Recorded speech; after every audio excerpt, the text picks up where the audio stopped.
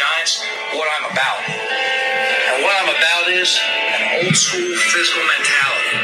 Okay? We're going to put a product on the field that the people of this city and region will be proud of, because this team will represent this area. We'll play fast, we'll play downhill, we'll play aggressive. We'll punch you in the nose for 60 minutes, we'll play every play like it's a history and a life of its own with a relentless competitive attitude.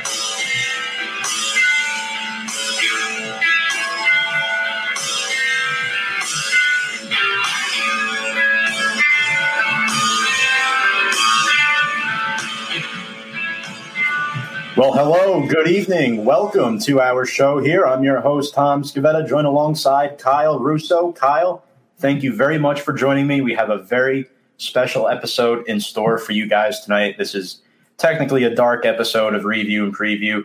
Follow us on Facebook at Review and Preview Sports and on Instagram at Review and Preview. Subscribe to our podcast on the anchor.fm/review and preview. And if you have any questions tonight, feel free to comment in the stream. We look forward to having you. So our special guest tonight is the one, the only New York Giants WFAN radio host, Lance Meadow. Lance will be joining us at approximately 7:20 p.m. He is also the host for the Giants on BigBlueKickoff.com, the podcast he does with Paul Dottino. He did his today with Paul, I believe, at 4 p.m. They're moving back to 11 a.m. tomorrow and then back to noon for next week. So I'm definitely looking forward to having Lance on tonight, Kyle. Definitely looking forward to chatting with him. And he's been working for the Giants organization since 2008, so bravo. Good for him. Yeah, no, it's definitely going to be an action-packed and exciting show that we got for all you guys tonight. And I'm definitely looking forward for it as I'm repping my Giants gear. I see the Giants attire in the back. You got the sign, you got the towel, and the Lawrence Taylor jersey right there behind you, Tom, as well. For those of y'all that didn't see, but definitely a fun show that we got in store for you guys tonight. I'm definitely looking forward to it. That is Lawrence Taylor, number 56. So yes, folks, Lance Meadow will be joining us at approximately 7:20 p.m.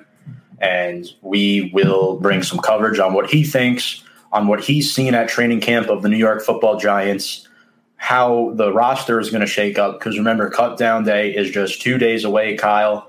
And remember, due to the pandemic, they're already at 80 players, 81, including Sandro Platzgummer, the European guy they acquired, that they were assigned. Now, Kyle, let's start talking about the Giants. Before we get Lance on, let's just quickly recap. Obviously, the Giants last year, they were 4-12, third in the NFC East, and then they fired their head coach, Pat Shurmur, after 2 seasons. They pretty much cleaned house with their coaching staff.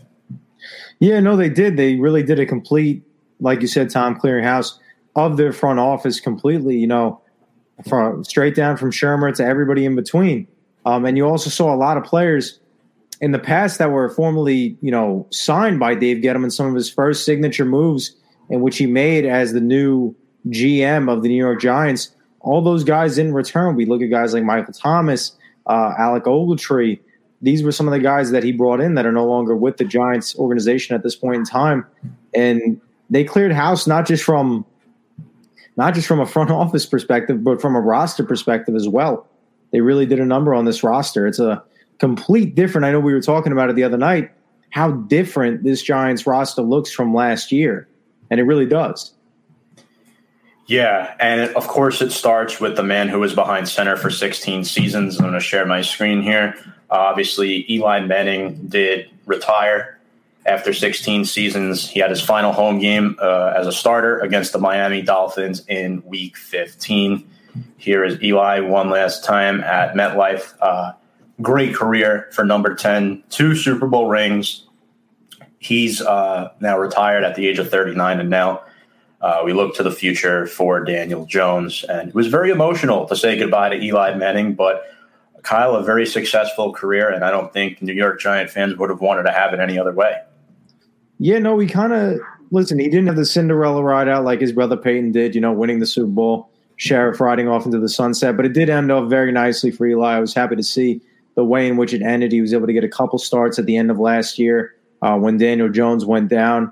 And it was really nice to see, because you saw over the past couple of years that Eli was getting a lot of knock against his game, that People were saying Eli Manning should have retired 3-4 years ago, but he managed to get through a lot with what GMs in the past, Jerry Reese had put him through roster-wise, coaching decisions that Eli was put through, whether it was Ben McAdoo, Steve Spagnuolo for a little bit, Pat Shurmur as well.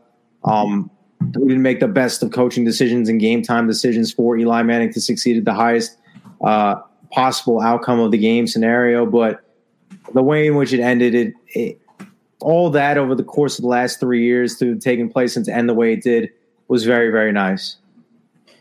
Yeah, it was definitely great. It wasn't the Cinderella ending everybody had hoped for, but a very successful career. Another player who left the organization, of course, is long snapper Zach DeOssie, who we will get up here right now as well. Another 2-time Super Bowl champion. He was actually a rookie back in Super Bowl 42. There he is, number 51. He actually, he was a captain for the second one, but for the first one, he actually came in late in the season when Ryan Keel got hurt. About mid-season when Keel went down, he was the Giants' long snapper, and he was great too. 13 years, guy out of Brown. Really good kid, really good man in this league, and he was a captain for quite some time. And, Jeff Feagles brought it up the other day in his interview. The Giants lost 5 of their 6 core special teams players from last year, including Rosas, DeOssie, Michael Thomas, Cody Core, and David Mayo, who was momentarily out of the lineup. So, we'll get this comment here by our producer backstage, Lance Meadow, New York Giants WFAN radio host, will be joining us at 7:20 p.m. Remember to share this podcast on your page with your friends. We're really excited to interview Lance.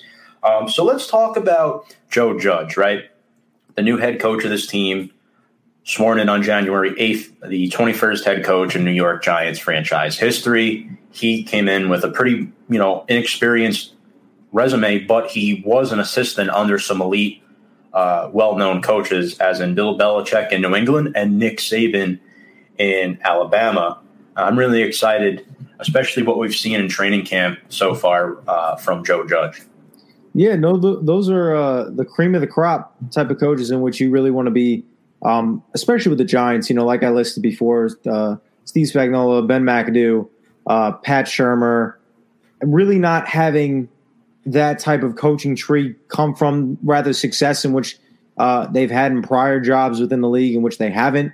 I know Pat Shurmur formerly coached the Browns at one point in his career, and he didn't have necessarily a successful career there. Got a second opportunity with the New York Giants.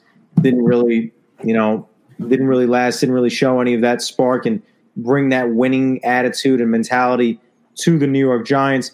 But having a guy who was under a guy, Nick Saban and Bill Belichick, even though Joe Judge was a special teams coach under Bill Belichick, just being under that coaching tree that has produced so many other successful products within the NFL.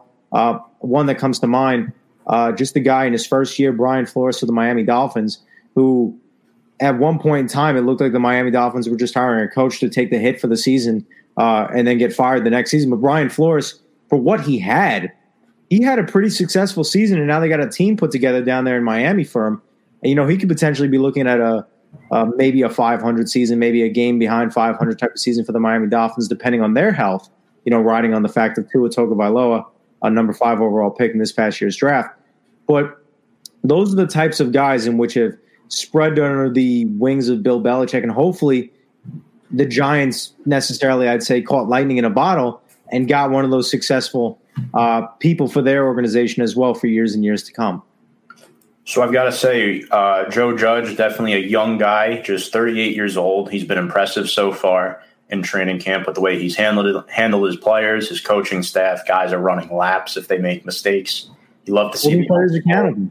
No nonsense. Accountability is definitely a core factor when you're dealing with a new head coach in the building and just a second-year quarterback. But we look at the assistants, couple familiar faces, and it starts with offensive coordinator Jason Garrett, the ex-Dallas Cowboys head coach, former Giants backup quarterback for the 2000 Super Bowl run. The Giants had a lot of people forget that he was Kerry Collins' backup in 2000. And now Jason Garrett, he was also here during the time 9/11 happened. So, great to see Jason Garrett back with the organization. And, he's an old school coordinator. I hate to keep using that term, but he loves to run the football. He loves to pass a little too, but Ezekiel Elliott got his, bread and butter behind that offensive line in Dallas, and that's what Dave Gettleman has built here in New York. So I'm definitely very excited how that's going to turn out for the Giants. Thoughts on Jason Garrett? Yeah, no doubt. When it comes to Jason Garrett and what he brings to the table, he had a lot of slack and knocks against him for what he was responsible for being the head coach in Dallas. He was not able to be a good head coach, but offensive coordinator, I had no problem with the New York Giants hiring him as an offensive coordinator strictly because it gives him that one job to focus on. It's something that he does very, very well.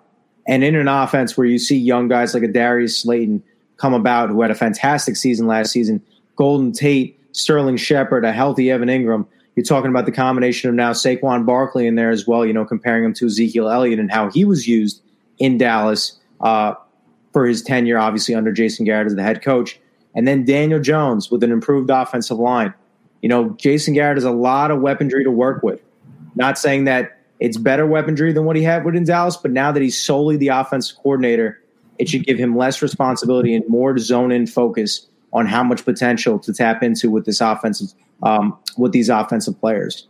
Definitely agree with you. Salvatore Formica, a quick comment for you there. Great job, Kyle. Sal Formica. Thank you, Sal. I appreciate it.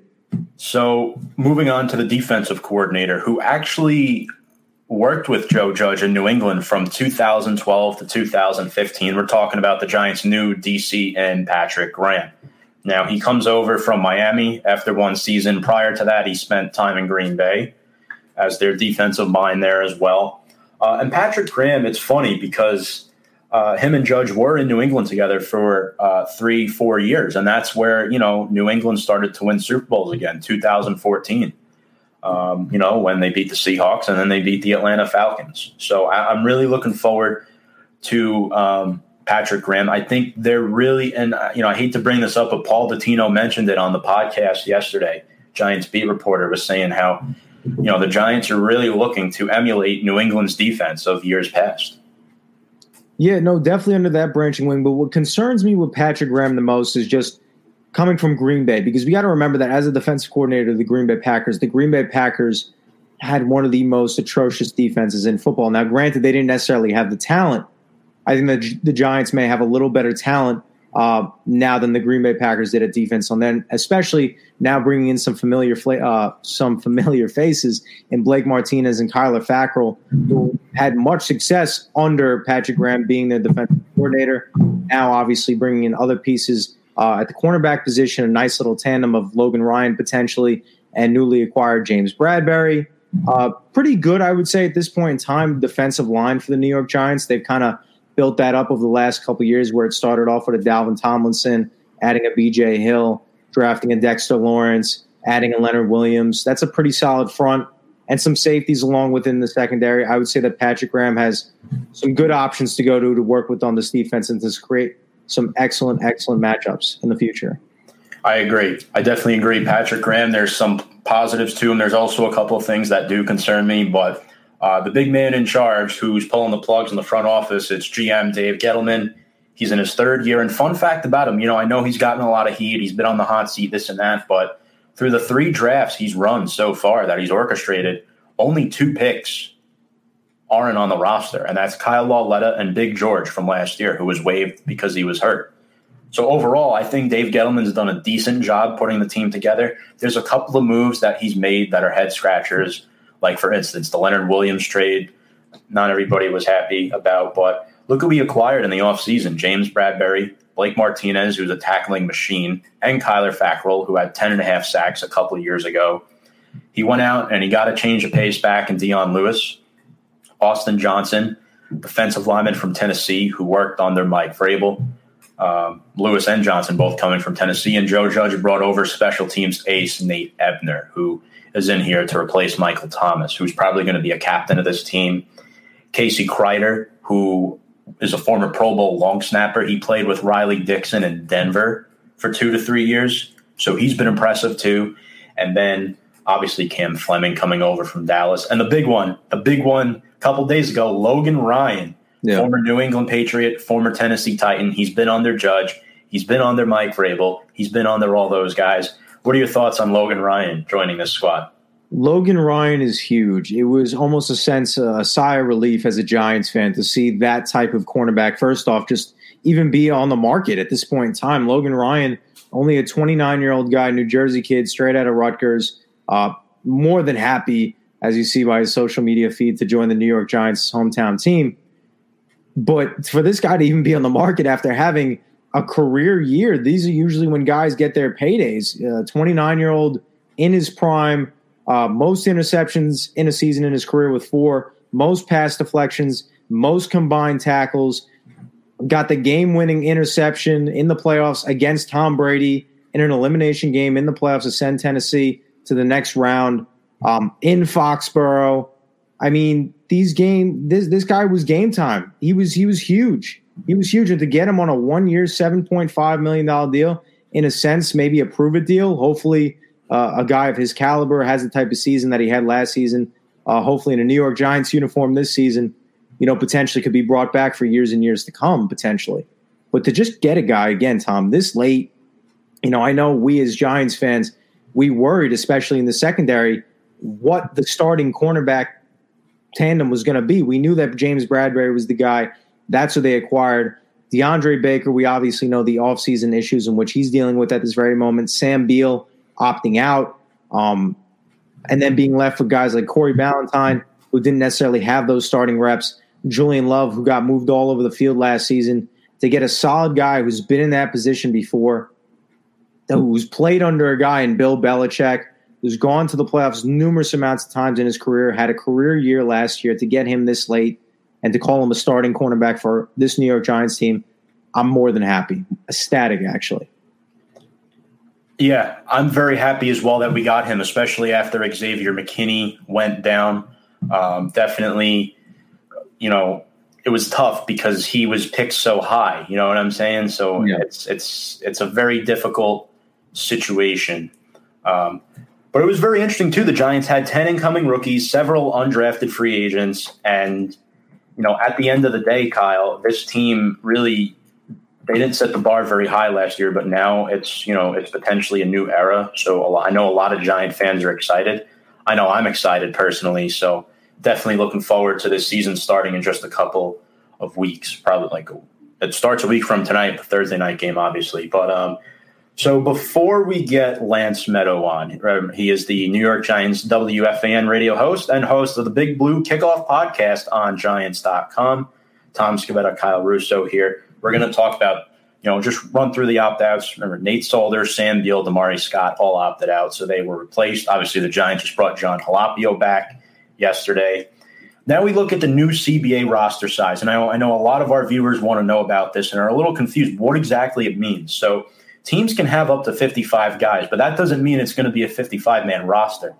It's going to be a 53-man roster with 2 openings for teams to bring up to 2 players up from the practice squad and back down for game day without having to go through waivers. So basically what that means is you can have up to 48 players dressed on game day under this new CBA.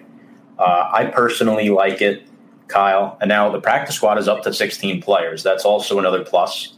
6 of those slots are open to players with any amount of experience. So 10 players on the practice squad have to be a guy with 3 or less years of NFL experience. The other 6, you can be 34 years old, veteran on that practice squad. I'm definitely looking forward to seeing how teams kind of use that to their advantage maybe this year. What are your thoughts on that?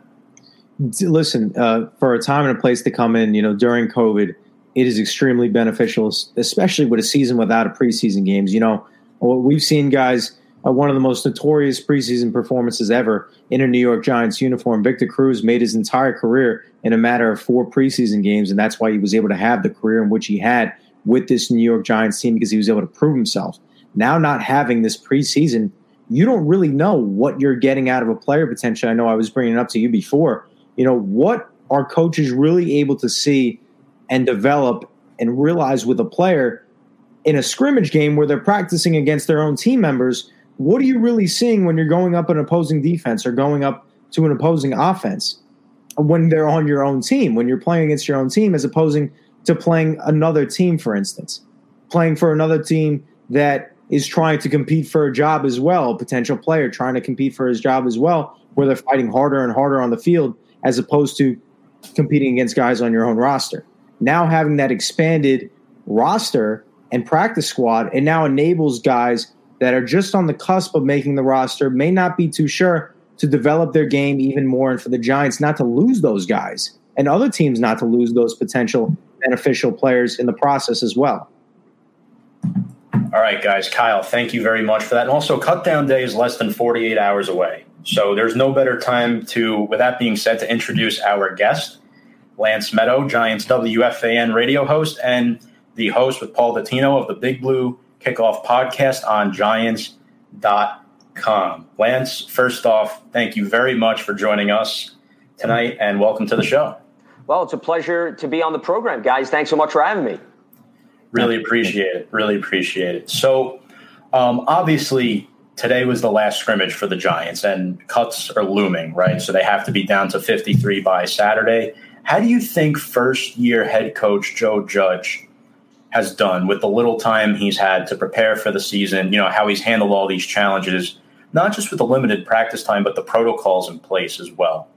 Yeah, to your point, it's been quite the challenge, I think, for a first-year head coach. And I said this before the season even started, guys. I felt that teams with veteran coaches and continuity on their roster, meaning they were carrying over the bulk of the players from the previous season, would have a significant advantage over teams such as the Giants, because it's not just Joe Judge. It's a completely new staff, and it's two new schemes. But I think, to get back to your question, the fact that he has surrounded himself with a veteran coaching staff, I think, has helped him immensely. When you look at the staff, Jason Garrett has been a previous head coach in the NFL. Patrick Graham has been a coordinator. He's held various positions, and the list goes on, even some of the positional coaches. So I think that has provided a nice foundation for Joe Judge to operate, where he can lean on individuals who have gone through, for example, the 2011 lockout, and who understand what you have to do when you have to adapt and change because you don't have a typical offseason. So from that standpoint, I think he's done very well. And then from the standpoint of interacting with the players, it seems as if the guys are really buying into what he's selling thus far. They've tried to have some fun activities throughout the course of training camp. I'm sure you saw him in the wet grass try to slide and grab the football because they're working on fundamentals. But the players are responding to that. I think what was blown out of proportion was he was having some of his coaches and players run laps. As I've said this time and time again, what you have to understand is this is a young roster. A lot of these players are not that far removed from college. They've come from the Nick Saban programs. They've come from the Dabo Swinney programs. And I think they understand when those coaches are on you for the small details and expect a very high level of play on a consistent basis, it's not very much different than what Joe Judge is asking this team to do. And, the Giants have had issues in the consistency department in terms of winning games. So for a coach to come in and try to put in some new rules and regulations and a new culture, I don't think that's an issue at all. So I think so far, so good. Things have transferred over well. But, as you guys well know, it's all going to play out in the regular season, where we're going to be able to determine what was put in place in training camp. Is that going to actually translate? We're not going to know that until they actually start playing meaningful games. I like that because I know Paul Dottino brought up, he was a little concerned about not having preseason this year where the guys are realistically just going up against each other. But I have a follow-up about Joe Judge, Lance, and I don't know if it's just me thinking this, but there are definitely some similarities, I feel like, between him and Coach Coughlin in a sense when he first came in. What excites you most about Judge, and do you think that might necessarily be true in some respects? Well, that comparison has been thrown around a lot because Coughlin, to your point, was a disciplinarian. So it's understandable that Joe Judge comes in, he wants things run a certain way. I shy away from making comparisons to a guy like Tom Coughlin only because, keep in mind, when Coughlin took over the Giants organization, he had previously been the Jaguars head coach. He had worked in the Jaguars front office. He was a college head coach at Boston College. The resume is so much different than what Joe Judge is bringing to the table. Now, Joe Judge certainly has coached at the NFL and collegiate levels, but he's never been a head coach. And he does come from the Belichick coaching tree. And Coughlin certainly has ties to Belichick, given the fact that they were all under Bill Parcells. But what I think is important, and it's interesting you brought up the comparison tale, because like I said, a number of people have brought that up. And I think what we have to understand is the reason why a lot of former Belichick assistants get in trouble is because that's all people throw out at them, right? They constantly expect it to be Belichick 2.0. What I think Joe Judge has to do is, and I don't think he's going to have an issue in this department, is people can ask as many questions as they want about how Bill did his thing, and people can throw out as many comparisons as they want. He has to carve out his own identity. I think that's important for any former Belichick assistant. And he seems to be going about his business that way, where he's going to take things, of course, from New England and what he learned. Patrick Graham, who's the defensive coordinator, also worked under Bill Belichick. Brett Bielema, the outside linebackers coach, worked under Bill Belichick. Guys, we could sit here all day and we could have a coaching tree. You get what I'm saying? So he's going to always have those ties with him, but does he have the New England roster with him right now? Does he have Tom Brady? Does he have some of the pass rushers like a Chandler Jones that New England had in the past? Does he have some of those other prolific secondary players like Stephon Gilmore? Absolutely not. So the comparison has to stop there. Now, once again, Coughlin, what was interesting about Coughlin, if you go back to the evolution of what he did with the Giants, he started off where he was very hard on his players, remember? And then Michael Strahan spoke up, Tiki Barber spoke up. He changed. We're not at the point yet where I don't think Joe Judge is rubbing any of these guys the wrong way, because Coughlin had a veteran team when he took over. Completely different story. Joe Judge has a youthful movement that he's working with. So that's another big difference. And that's why Coughlin had to walk a fine line and eventually start singing a different tone. I think the fact that Judge is starting off with such a young platform, which is very much different from Tom Coughlin, and these guys can relate to the college rules of thumb, I don't think he's going to have to go through the same course of action that Tom Coughlin did. So that, to me, is the major difference between the two. Good point. Lance, alluding to how young this Giants team is, another young guy now, second-year quarterback for the New York Giants, Daniel Jones, had a fantastic, as far as I'm concerned, proved all the doubters wrong type of rookie season for him under his belt. He put about 8-10 pounds of muscle on this offseason. But what do you now expect from him under new offensive coordinator Jason Garrett? Well, here's the thing that has to be noted, guys, about Jason Garrett, and it's got nothing to do with Daniel Jones. It's the fact that he's worked with a number of young quarterbacks and helped them develop. That, to me, is promising. And if you want to look at, well, what did a coach do elsewhere that maybe makes you excited about what he can help Daniel Jones with? Tony Romo, Jason Garrett was the offensive coordinator when Romo was still a relatively young quarterback. And look at what happened with Romo. People could throw out the playoff success, lack thereof, all they want. Romo was very solid and consistent in the regular season. And then Dak Prescott took over in 2016 because Romo got hurt. And Kellen Moore, who was the Cowboys offensive coordinator, was actually supposed to take over. He got hurt. Dak goes from a third-string quarterback to a starter. And remember, his first start was against the Giants in 2016. They lost that nail-biter of a game because Terrence Williams couldn't run out of play-in time for the Cowboys to get off a field goal. And then Dallas runs off 11 straight victories with Dak Prescott as the starting quarterback. Well, Jason Garrett was the head coach. Let's not forget about that, guys. And he had to get a young quarterback ready to go on the NFL level quickly. And Dak had an extremely good touchdown to interception ratio as a rookie, as well as some other impressive statistics. So to get back to your question, okay, how does that apply to Daniel Jones? Well, the first thing is Daniel Jones had a very good touchdown to interception ratio last season, which a lot of people are not talking about. He had 24 TDs. He had 12 interceptions. Guys, that's something you want to build off of if you're Jason Garrett. What you want to clean up, though, of course, is the ball security. You can't overlook the fact that he had fumble issues throughout the course of his starting tenure with the Giants as a rookie. The numbers are well documented. The Giants had 33 turnovers. He was responsible for 23 of them. You can't win football games if you constantly turn the ball over. The Giants were minus 17 in turnover differential. That was dead last, tied with the Chargers. It's no surprise the Giants won 4 games, the Chargers won 5. It's synonymous with wins and losses. So the fact that he has helped mold young quarterbacks, Jason Garrett, I think that's promising for Daniel Jones. And I think the fact that also the Cowboys were up there statistically in terms of scoring points and rushing the football with what they did with not just Zeke, okay? DeMarco Murray has to be in this conversation. You got to go back to the archives a little. That 2014 season, DeMarco Murray was one of the top rushers in the NFL. He then moved on and signed with the Eagles in free agency. But the point is, when Garrett has been in command of the offense, whether it be him, whether it be another individual that was calling the plays, such as Scott Linehan, Dallas has been fairly consistent statistically. So I think that bodes well again for Daniel Jones. All of these things are promising, but the one thing that Jones has to answer the call with, regardless of the coaching, is the decision-making, holding on to the ball, because all of that dictates ball security. And that, to me, is in the ballpark in the hands of the quarterback, not necessarily the coaches. So that's going to say a lot about the ceiling of Daniel Jones in year 2 and where this offense goes. Can he clean up the ball security issues? I think he has the other intangibles, but if the other things meet halfway, that's when you start to all of a sudden feel good about where this offense is heading, especially with a lot of talent around it. Lance, speaking of talent, obviously the Giants have third-year running back Saquon Barkley, who did miss some time last year due to injury. But what's the biggest difference you've seen from him so far? I know it's probably been hard with the pandemic, but from last year to this year, what would you say is his biggest stride up to this point?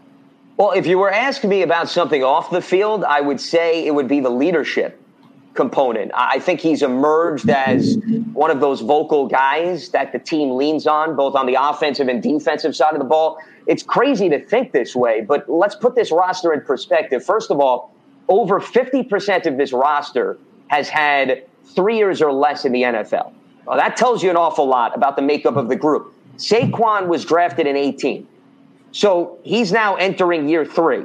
But you enter year 3 on the Giants roster, guys, you're considered a polished veteran. I mean, let's be honest, right? So that's why I'm pointing out emerging as a vocal leader, because you're going to have to turn to some of those players that may have only had 1 or 2 years in the NFL. As far as on the field is concerned, you really got to dig deep to look for the minor and subtle details in Saquon's game, because of the fact that he still certainly is more than capable of being that elite runner. He's very good at catching the ball out of the backfield. So for me to sit here and tell you after watching X amount of practices that he's gone above and beyond in those departments, I think would be a little bit of hyperbole. I will say this. The one area that I think is important for Saquon to improve, and I know he has been focusing on this throughout camp, is pass protection. That is an area where also you can aid Daniel Jones in terms of making sure that he holds on to the football, having the running backs on those third downs to be that second layer of defense behind the offensive line. And I think that's an area to watch this season where he can improve and he can help the overall offensive production. And then, of course, the durability factor, which you alluded to, because he did get hurt last season. Now, I think the promising aspect is when you look at the depth chart, they brought over Dion Lewis in free agency, former New England Patriot, who was with Tennessee recently. And then Wayne Gallman, I think, is the lost player in all of this. Gallman's been very productive in training camp throughout the course of practices. I know his playing time dipped immensely last season, but also another young player that has the versatility, catch the ball out of the backfield, be a runner. There's depth. There's some options in the backfield, but you still don't want to anticipate going into a season and losing Saquon Barkley to the degree that they had to go through last season. So durability, pass protection, I think, are the two areas to watch for Saquon Barkley this season. Now, outside of that, it's all about him adjusting to Jason Garrett's scheme and, once again, being that dynamic weapon that Daniel Jones can lean on, because I think this offense is going to start out leaning heavily on the run. I think they want to dictate the tone on the ground, open things up for Daniel Jones, not the reversal. You look at what Dallas had with Zeke. Let's pound the football, then let's open things up for Dak and company. I think the personnel's in place, guys, for them to follow that game plan. Everybody's got to be staying healthy and, of course, executing on a high level consistently in order for that to come to fruition. Now, Lance, speaking of options, Daniel Jones has a solid trio of receivers in Golden Tate, Sterling Shepard, and Darius Slayton. What do you believe those three guys bring to the table, and who do you believe becomes the favorite target, in a sense, for Daniel Jones going into his second season? Well, Slayton had a heck of a rookie campaign. If you remember, he developed into that vertical threat, also that big playmaking threat. And people forget, I'll always remember first day of rookie minicamp, Daniel Jones and Darius Slayton are part of the same rookie class. And that first practice, everything Daniel Jones through the way of Darius Slayton, it went through his hands onto the ground. He had the case of the dropsies. And it's amazing to see the progress that you saw out of him late in the season. So, Slayton, if you were to ask me who could be a favorite target, to go back to your question, the chemistry between Daniel Jones and Darius Slayton, I thought, was extremely evident, specifically in the latter part of last season. He would be a guy that I would certainly pencil in to lean on. Golden Tate missed the first 4 games because of suspension, but when he's on the field, he certainly has that ability as a guy to collect yardage after the catch. That's how he's made a name for himself throughout the course of his career. And Sterling Shepard, once again, we were talking about Saquon Barkley. It's the durability. It's the concussions. You hope that he's able to stay on the field. When these 3 guys are on the field at the same time, to your point, once again, you say, wow, I mean, Daniel Jones has a lot to work with. The great stat that I always throw out, I don't know if you guys are even aware of this. Do you know that Daniel Jones did not have the 3 wide receivers, Saquon Barkley and Evan Ingram, on the field at the same time at all last season? Not once. Not one game. Not one stretch of a game were all 5 of those guys on the field at the same time. Yep. So when everybody asks, well, what could this Giants offense do? My response is, I'm just as curious as you guys are, because I have yet to see what this offense could do with everything clicking at the same time. But, your question obviously focused on the wide receivers. Slayton and Jones, once again, I think they built on something where they laid the foundation. I'm very interested to see what they could do moving forward. Now, if you look at the Cowboys offense, Dallas also had that 3-headed monster. We can't overlook that. And I always look at the previous scheme, not to say, guys, that I'm comparing the Cowboys receivers to the Giants receivers. It's just the schematics. You had Amari Cooper. You had Michael Gallup. You had Randall Cobb last season. Of course, they're going to have C.D. Lamb this season. But Dak leaned heavily on Amari. Michael Gallup had over 1,000 yards last season. He had 2 guys. They're more than capable of getting to that point. But I see Daniel Jones spreading the wealth. I don't think he's going to play a favorite. Once again, if you ask me the favorite, I'd go with Slayton to answer your question. But when you look at Evan Ingram, Caden Smith also, I thought, did a nice job filling in for Evan as a 2-way tight end. And Saquon, you figure is going to catch passes this season. I think if this offense truly is clicking, then it's not going to be one home run guy. It's going to be Daniel Jones taking what the defense gives him and being that equal opportunist. That, to me, is the most effective sign of this Giants offense being dangerous. If it does lean at the end of the year, when we all sit down and look at the stats, if it leans heavily towards one guy, unfortunately, I think that's because they were hit by injuries, or the defense is basically saying, guys, go there because we're just going to take everybody else away from Daniel Jones. I like that analysis you brought up there, Lance. I actually have another question about the wide receivers. Now, obviously, there's a lot of young depth at the back end of this position. We know we've seen guys like Sills, Benjamin Victor, Austin Mack, all those guys.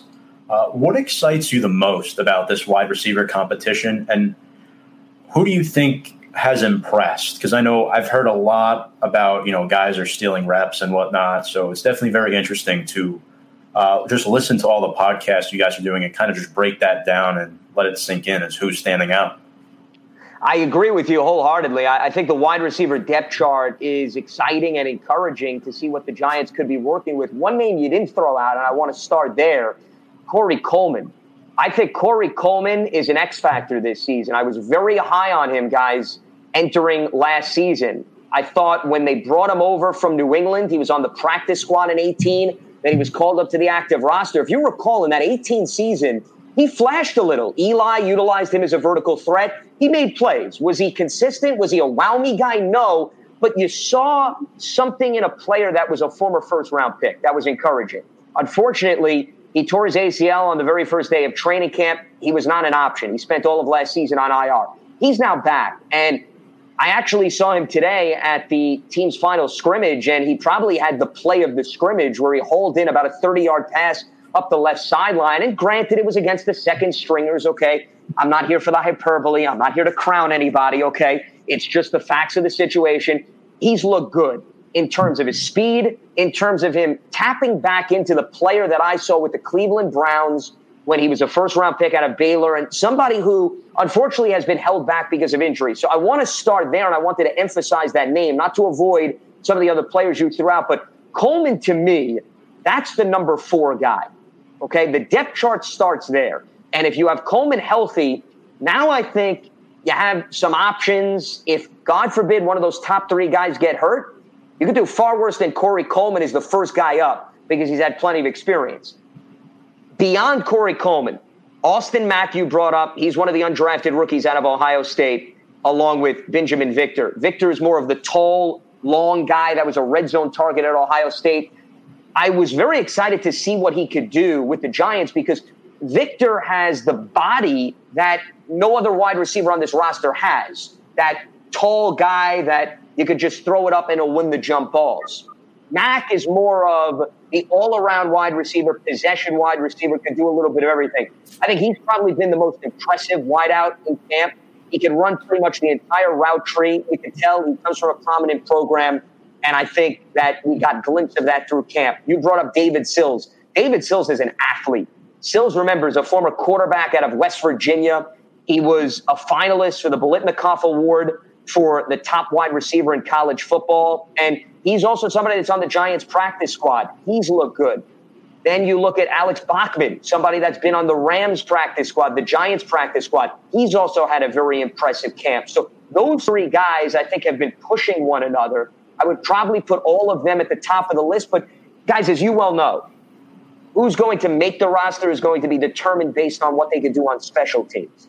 And Cody Core got hurt. He's out for the season, unfortunately, with the torn Achilles. He was a wide receiver, but he was a tremendous gunner. Who out of this group can hustle down the field, can make tackles, can be a return guy? That's going to determine who solidifies that 5th or that 6th wide receiver spot. And I think they've all had their hands in that. Have they jumped out? Without a preseason game, it's hard to say that somebody looks really good on special teams because you really need those game-simulated reps. But I think it's neck and neck with those 3. I think they've all made very strong impressions. And let's put it this way. Whoever doesn't make the roster is going to have a good shot to come back to the practice squad. With 16 guys, the Giants are at least going to have flexibility to maintain continuity and call somebody up in a pinch if there is an injury.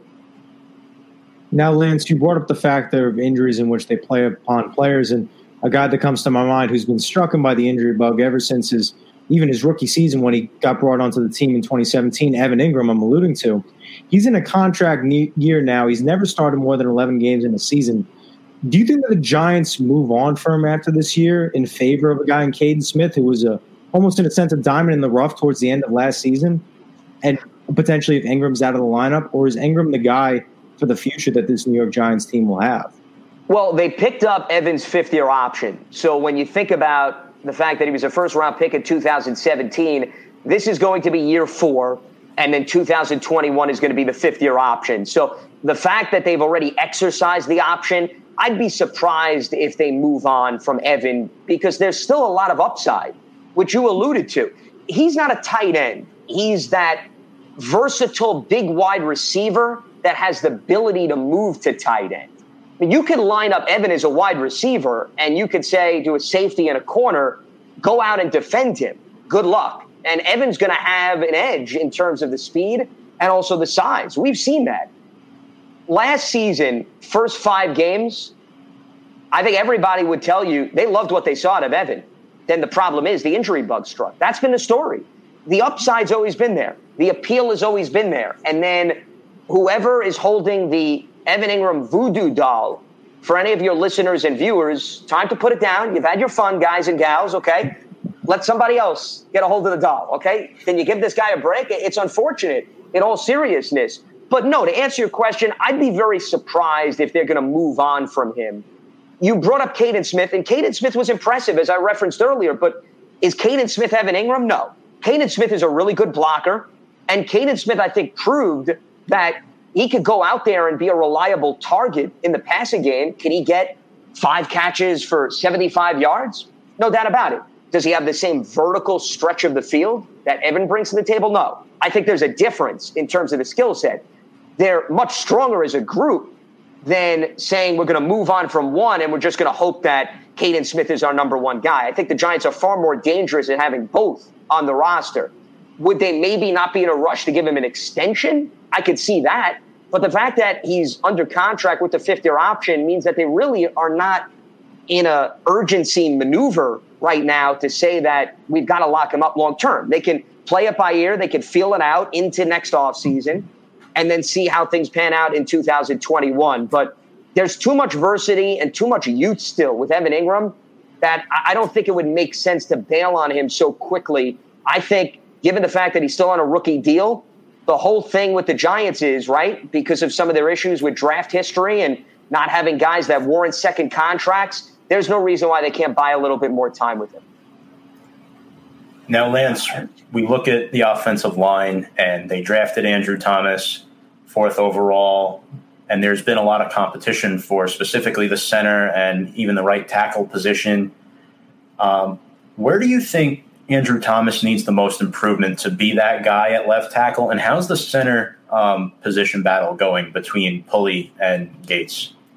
Well, let's start with Andrew Thomas. I would say in terms of improvement, he'd be the first one to admit it's really the hand placement because you're going up against such elite pass rushers in the NFL. Not to say that he wasn't tested in the SEC. Of course he was tested on a consistent basis, but the technique is a little bit different in terms of Mark Colombo is teaching him, the offensive line coach for the Giants. So, that's probably where the improvement is going to have to come along the way. And also just get a better read on the defenders that you're going to be seeing on a consistent basis, because in the SEC, you don't have the luxury to go up against everybody 2 times within your division, right?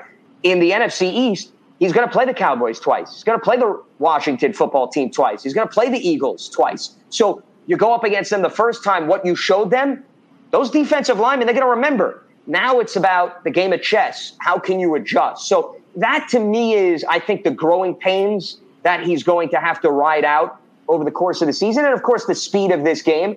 The unfortunate side of things for any rookie, but specifically ones in the trenches, is no preseason games. We could sit here and debate for hours till we're blue in the face, guys. Well, preseason games are boring and we don't need them. Well, I think you're going to learn this year there's a lot of value to preseason games, specifically for the young guys, the ones who are battling for those bubble spots on the roster. And, of course, your high first-round picks who are going to be battle-tested immediately. The Steelers are coming week 1. You know who Pittsburgh's going to present?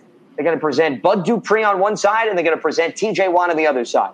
Those 2 guys combined for over 25 sacks last season, guys. The team, Pittsburgh, had 54 sacks, number 1 in the NFL. They're bringing back 46.5 of those sacks. Hey, statistics don't tell the whole story, but they tell an awful lot, okay?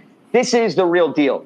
We're going to learn a lot about this Giants offensive line in the early stages of the season, because after Pittsburgh, you get the Bears with Khalil Mack and Robert Quinn, and you get San Francisco with Nick Bosa and Eric Armstead. I'm not trying to scare Giants fans. This is just the reality of the circumstances. Now, as far as the center competition is concerned, Nick Gates, who you referenced, they've moved him over to center after playing right guard and right tackle. He's somebody that's extremely versatile, but in fairness, he's never played a snap at center in a regular season game, whether it be at college or the NFL. He's had practice reps. He's never been in a game. Then, of course, you have Spencer Pulley, who's been a little bit banged up over the last few days of training camp. He's been sidelined. They also have Tyler Haycraft, undrafted rookie out of Louisville, who they brought in. He also is another one who's been getting center snaps, but was a tackle at Louisville. So just like Nick Gates, you're moving him there. You haven't seen a game. And then look at what happened 24 hours ago. They brought back a familiar face in John Jalapeno, who was the starting center 15 of the 16 games last season. He also has ties to Joe Judge because he was with New England, a little bit far removed from those days in 14 and 16. But he clearly has more experience with Spencer Pulley than the other 2. Gates has looked good, and I think Gates has handled his business, all things considered. No preseason games. I think he's dramatically improved. I think he's getting more and more comfortable as things play out. I think the Giants would have value if they hold on to at least 2 of those guys and 2 of the guys that have the ability to play multiple positions. Here's the encouraging sign. Jalapeno can play center and guard. Pulley can play center and guard. Gates can play guard, tackle, and center. So if you keep all three of them, and let's say maybe you have one on the practice squad, because remember, 6 spots on the practice squad have no limit on accrued seasons, meaning you could put a guy with 10 years experience, he can go on your practice squad, assuming, of course, he's not going to be claimed by another team. As far as who has an edge, Joe Judge, when he spoke to the media recently, he said it's really neck and neck between Pulley and Gates. Now, he said that about 5 days ago. That was before Jalapeno came into things. Jalapeno is going to probably enter the regular season without any training camp practices, even though he's played center, and he would line up against 2 guards that he's certainly familiar with in terms of Hernandez and Zeitler. It's a new scheme. So if you were asking me right now, if Jalapeno makes the roster, would I be surprised if he's the starter week 1? Yes, I'd be very surprised. Even though he has the experience, he has yet to play in this scheme. It doesn't really matter what he did last season. The starting center is going to be Nick Gates or Spencer Pulley. The question becomes, how many guys of those 3 do they keep versus the practice squad? And right now, I think that's up in the air. I think they brought back Jalapeno for a reason. I think they believe he's fully healthy, and I would say the chances of him making the roster are pretty high. Pulley right now is a bit of a wild card because he's not fully healthy and has missed some practice time. So that's the one name to monitor, I think, here moving forward. Lance, switching gears into the defensive side of the ball, how does Lorenzo Carter look as a pass rusher heading into the 2020 season? And is he ultimately the front runner to start opposite of Marcus Golden? Yeah, he's absolutely the front runner, and this is a huge year for him. We talk about X factor on offense. Evan Ingram, we brought up, guys. I talked about Corey Coleman. You want to pick a guy on the defensive side of the ball? It's Lorenzo Carter. This is year 3. This is show me time. Now, this is going to be also another defensive scheme in a very small sample size of seasons that he's going to have to adjust to and learn. You're talking about Georgia in 2017, then James Betcher each of the last 2 seasons, and now all of a sudden you're throwing Patrick Graham's scheme.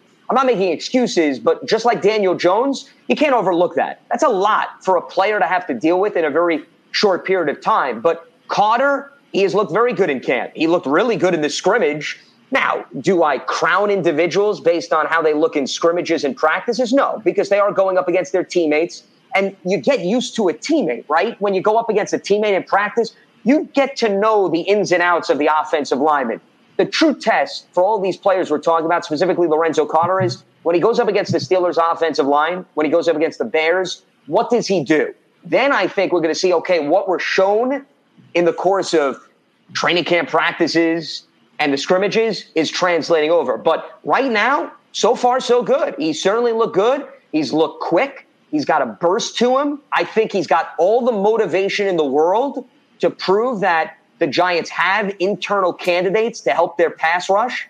But I can't think of a better opportunity for Lorenzo Carter to go out there and show consistently that he's the guy. Because Marcus Golden came back, and Golden had 10 sacks last season. And Golden, I think, showed that torn ACL is behind him, that he suffered in Arizona a few years ago, because now all of a sudden he's more than 2 years removed. But any good team in the NFL, we were talking about the Steelers, we were talking about the Bears, we were talking about the Niners. What do all 3 of those teams have in common? They've got multiple pass rushers, right? You don't have to worry about one guy. You got to worry about another guy. Well, I always use the Batman-Robin comparison. Every team's got Batman, Khalil Mack. You want Robin, right? You want Robert Quinn. Well, the Giants, I don't even know if they have Batman. I don't even know if I would say Marcus Golden's Batman. I like Marcus Golden a lot. I loved what he did last season. I think he's a relentless player. He's a great guy. And I hope that he can piggyback off of what he did last season. Does he alone put fear in the eyes of the opposition guys? Are they double teaming him? Are they worried about losing one-on-one battles? I don't know about that. Khalil Mack gets double teamed. You're worried about Khalil Mack disrupting a game. So if Marcus Golden is Batman, let's go with that hypothetical. The Giants need Robin this season. Lorenzo Carter, he's got a great opportunity to be Robin. Kyler Fackrell, great opportunity to be Robin. So it's show me time for Lorenzo Carter. The early results are encouraging. Now he's got to transfer that over to the regular season. So, Lance, just a few more on the defense here. Blake Martinez, free agent acquisition, tackling machine in Green Bay. Obviously, there's familiarity. He played under Patrick Graham, like Fackrell in Green Bay. What do you expect from him as a leader in the middle of that defense? Well, I think Martinez has assumed that very role because he's right in the middle of the defense. He's going to be the eyes and ears of Patrick Graham. He's going to be the conduit for Patrick Graham on the field to set the defense, get everybody in line. And also, you brought up Green Bay, and you're right. Patrick Graham was the linebackers coach for the interior guys in 2018. He wasn't the defensive coordinator. It was Mike Pettin's scheme. But Graham did work with Martinez, and Fackrell was on the roster. And if you go and ask Blake Martinez, well, what was your role in Green Bay? He'd say, I'm the cleanup guy.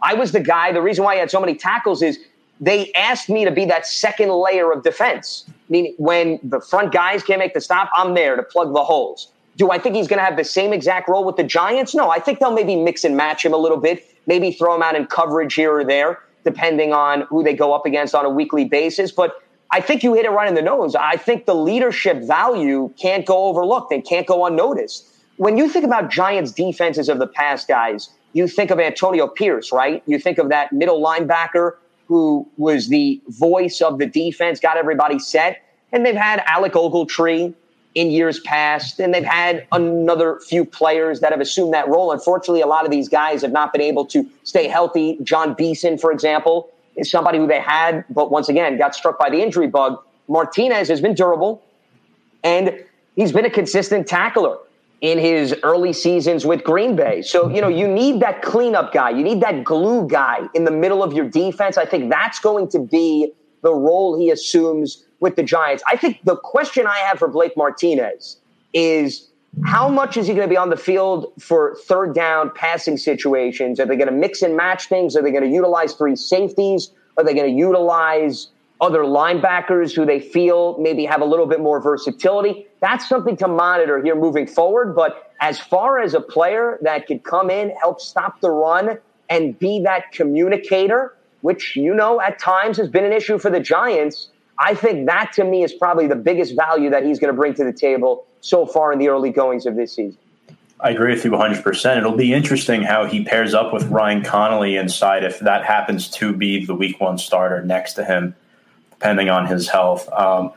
Just a reminder, folks, as we reach the top of the hour, Tom Scavetta, Kyle Russo with our very special guest here tonight, Lance Meadow of the New York Football Giants, WFAN radio host, and host of the Big Blue Kickoff podcast on Giants.com. And Kyle, I think we're up to you now. Yeah, Lance, rookie Darnay Holmes was drafted as a potential slot corner option, and the team obviously signed a guy, a veteran, I guess you could say, per se, in Logan Ryan earlier this week. There's a lot of moving parts now in the secondary, but is it a shoo-in now that the signing of Logan Ryan, an established cornerback in this league, is he going to get that starting cornerback position alongside with newly acquired James Bradbury? Well, Ryan has the versatility in terms of playing corner and safety. So, that's where his true value is, which means Patrick Graham, getting back to your question about who's in line to have a starting job, he could play him in either of the positions. Remember, a name we haven't brought up, by the way, Xavier McKinney is out indefinitely right now because of the fractured foot. Now, if you look at the safety position, I would say Jabril Peppers is one guy. Julian Love is another guy. You can also move Julian Love to corner. He's interchangeable just like Logan Ryan. So does Patrick Graham say to himself, based on what the Steelers are going to throw out there in week one, I like Julian Love at safety, and I think Logan Ryan is good in the slot. I think that could very well be an option. Or maybe he says, I want Logan Ryan to be safety. I want Julian Love to be in the slot. He has the ability to mix and match those players. Now, Darnay Holmes can play outside, which we saw at UCLA, and they've been utilizing him inside, of course, throughout the course of training camp practices and scrimmages. So they're training him, they're cross-training him to move inside and outside. I don't know necessarily where Patrick Graham is leaning on, especially heading into week one, because here's the other thing, guys. While Logan Ryan was in New England with Joe Judge and Patrick Graham, he hasn't been in camp the entire offseason. And I brought up John Jalapeno, and Jalapeo's a veteran, and Jalapeno was with the Giants, but he hasn't been in the scheme. And it's going to take a few practices or so to get caught up. He also has to go through COVID-19 protocols. That's why Logan Ryan actually was not taking part in the team scrimmage, because he has yet to rejoin the team because of all the rules and regulations in place. It's not necessarily a setback. It's just this is what you have to follow when you're bringing a new face. So probably his first practice with the team is not going to be until Monday when they get back on the field and they start preparing for the Steelers. Can he get acclimated in time to go out there against the Steelers the following Monday? Absolutely. But how big of a role would he play then? That remains to be seen. When it's all said and done, though, because your question was big picture perspective for the season, absolutely. Logan Ryan, I think, is going to be a starter. I think he's proven that, once again, he can be moved around. He also is coming off a career year with Tennessee. He had a career high in sacks, career high in quarterback hits, career high in tackles, very effective in solo tackling. You name it, he did it. He put his stamp on this team, and I think he's going to be another veteran voice to set the tone. If Blake Martinez is the middle guy, Logan Ryan can be the guy on the back end. He, Jabril Peppers, Julian Love, James Bradbury, and Darnay Holmes, I think are going to be your 5 main guys. I didn't mention Corey Ballentine. I'm not saying that he's not going to be in the mix, but I think Ballentine, they're moving along slowly, and I think they want to see a little bit more out of him in terms of what he could bring to the table and what may be his ideal fit within this system as opposed to a defined role. So while there's going to be movable parts, guys, in that secondary, because there's a young, not necessarily battle-tested secondary, but those 5 guys in particular, I think those are going to be the main ones, with some of the young guys having an opportunity to carve out roles as the season plays out. And Lance, you actually just answered my next question. I was going to ask you who steps up in McKinney's absence. So I personally agree with you. I think it's going to be Love and Peppers as the safeties because Love spent some time at one of the safety positions last year. And I think Kyle interviewed Paul Schwartz. There's been a lot of talk about Darnay Holmes potentially starting opposite Bradbury. And now you bring up Logan Ryan in the slot. I think it's definitely a group that's going to need some time together for sure. But I'm really excited to see how the secondary performs this year. On special teams, Lance, the Giants bring in Catanzaro for a little bit. They release him, and now they bring in kicker Graham Gano, ex-Carolina Panther, just a couple weeks ago. He's been very automatic so far since arriving. But what have you seen from him that sticks out the most? Well, I think it's his leg strength. I think that's the first thing that comes to mind with Graham Gano. The numbers don't lie. He's got a booming leg. He's also kicked outdoors, which I think is really good in terms of his time with Carolina. He has ties to Thomas McGahee, the special teams coordinator for the Giants. They were together in Carolina. So the familiarity, I think, is the icing on the cake, but it's the leg. The leg strength is something you want out of any kicker. And you also want, because of the wins at MetLife Stadium in East Rutherford, New Jersey, you want somebody that's comfortable dealing with those elements and also dealing with the unknown that comes into play in East Rutherford, New Jersey on a weekly basis. So he certainly gets check marks from that department. I also think he's kicked on the biggest level for many, many years in the NFL, and the stage doesn't get to him. Remember, this may hurt Giants fans. It was Graham Gano that hit a game winner against the Giants not too long ago. I could see the facial expressions out of the two of you. So you guys know exactly what I'm talking about. Yeah, we're not trying to put salt in the wounds here. Say that again? 63-yard heartbreaker. There you go. Yes. And remember, that was a trend because Jake Elliott of the Eagles also had a lengthy game winner, if you remember, in Philadelphia. Yeah. It's definitely interesting to have Gano here now. So, Lance, one final question on the special teams, and then we'll wrap this up soon. Casey Kreider, an ex-Pro Bowl long snapper in 2018, was picked up in the offseason by Dave Gettleman after before Diassi retired. He just officially announced it a little while ago. What do you expect from him and Riley Dixon, considering their past experience as teammates in Denver? Well, I think that's a key point that you brought up. Continuity, I think, holds true across the board for any roster this season. When you have players on your team that already have experience lining up with one another, and you know that you didn't have a full spring, you didn't have OTAs, you didn't have preseason games, I mean, that right there gives any team a significant edge. So the fact that you've got your punter and your long snapper have been together with one another, that's only going to help the smooth transition to the regular season. I guess the benefit maybe for punters, kickers, long snappers is the fact that, they technically practice social distancing as it is based on the setup and the logistics of special teams. So they could get away with not having to worry about a structured practice because they could go off on their own in their own setting and handle business. But, that to me is something that should not be overlooked, as you brought up. As far as what you expect, well, Zach DeOssie was a mainstay for the Giants. You penciled him in. You knew what to expect out of him because they didn't really have to worry about, knock on wood, him getting hurt until the latter stages of his career. And, he had such a good handle and a good read on the system.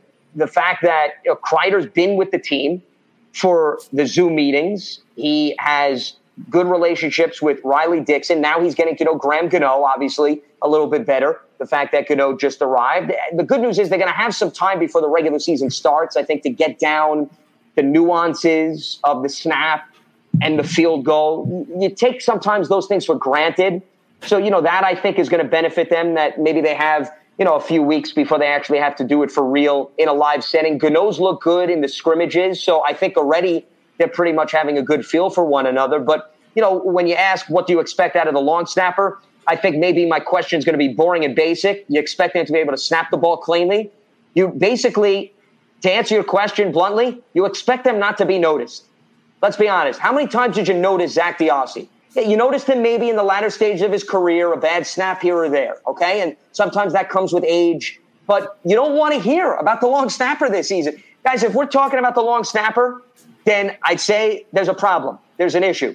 So as long as we're not talking about him and everything is smooth and he's not hurt and they don't have to worry about a replacement, I think that's a job done well by special teams this season.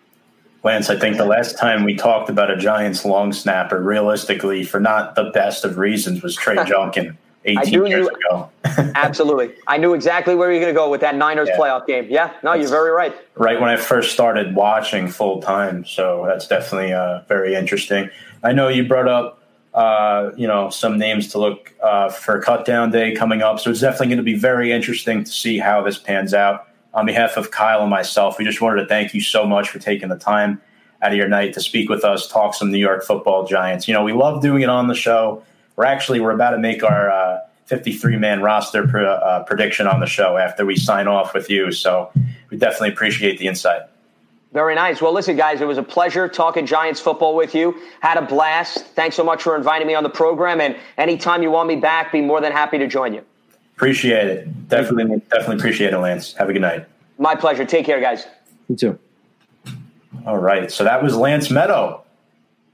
Wow. That was great. Yeah. He really hit home on a lot of the points that I really wanted to address tonight with the viewers here on Facebook Live.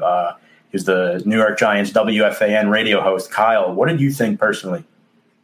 It was fantastic. He gave us some true, real insight on what to expect upon the season and a lot of surprising commentary as well, from what this Giants roster can come out to look like, having that insight, being there, watching what's happening on the field, being with the team, knowing what's going to happen within the next week and a half, the matchups in which this team could face up against in the future.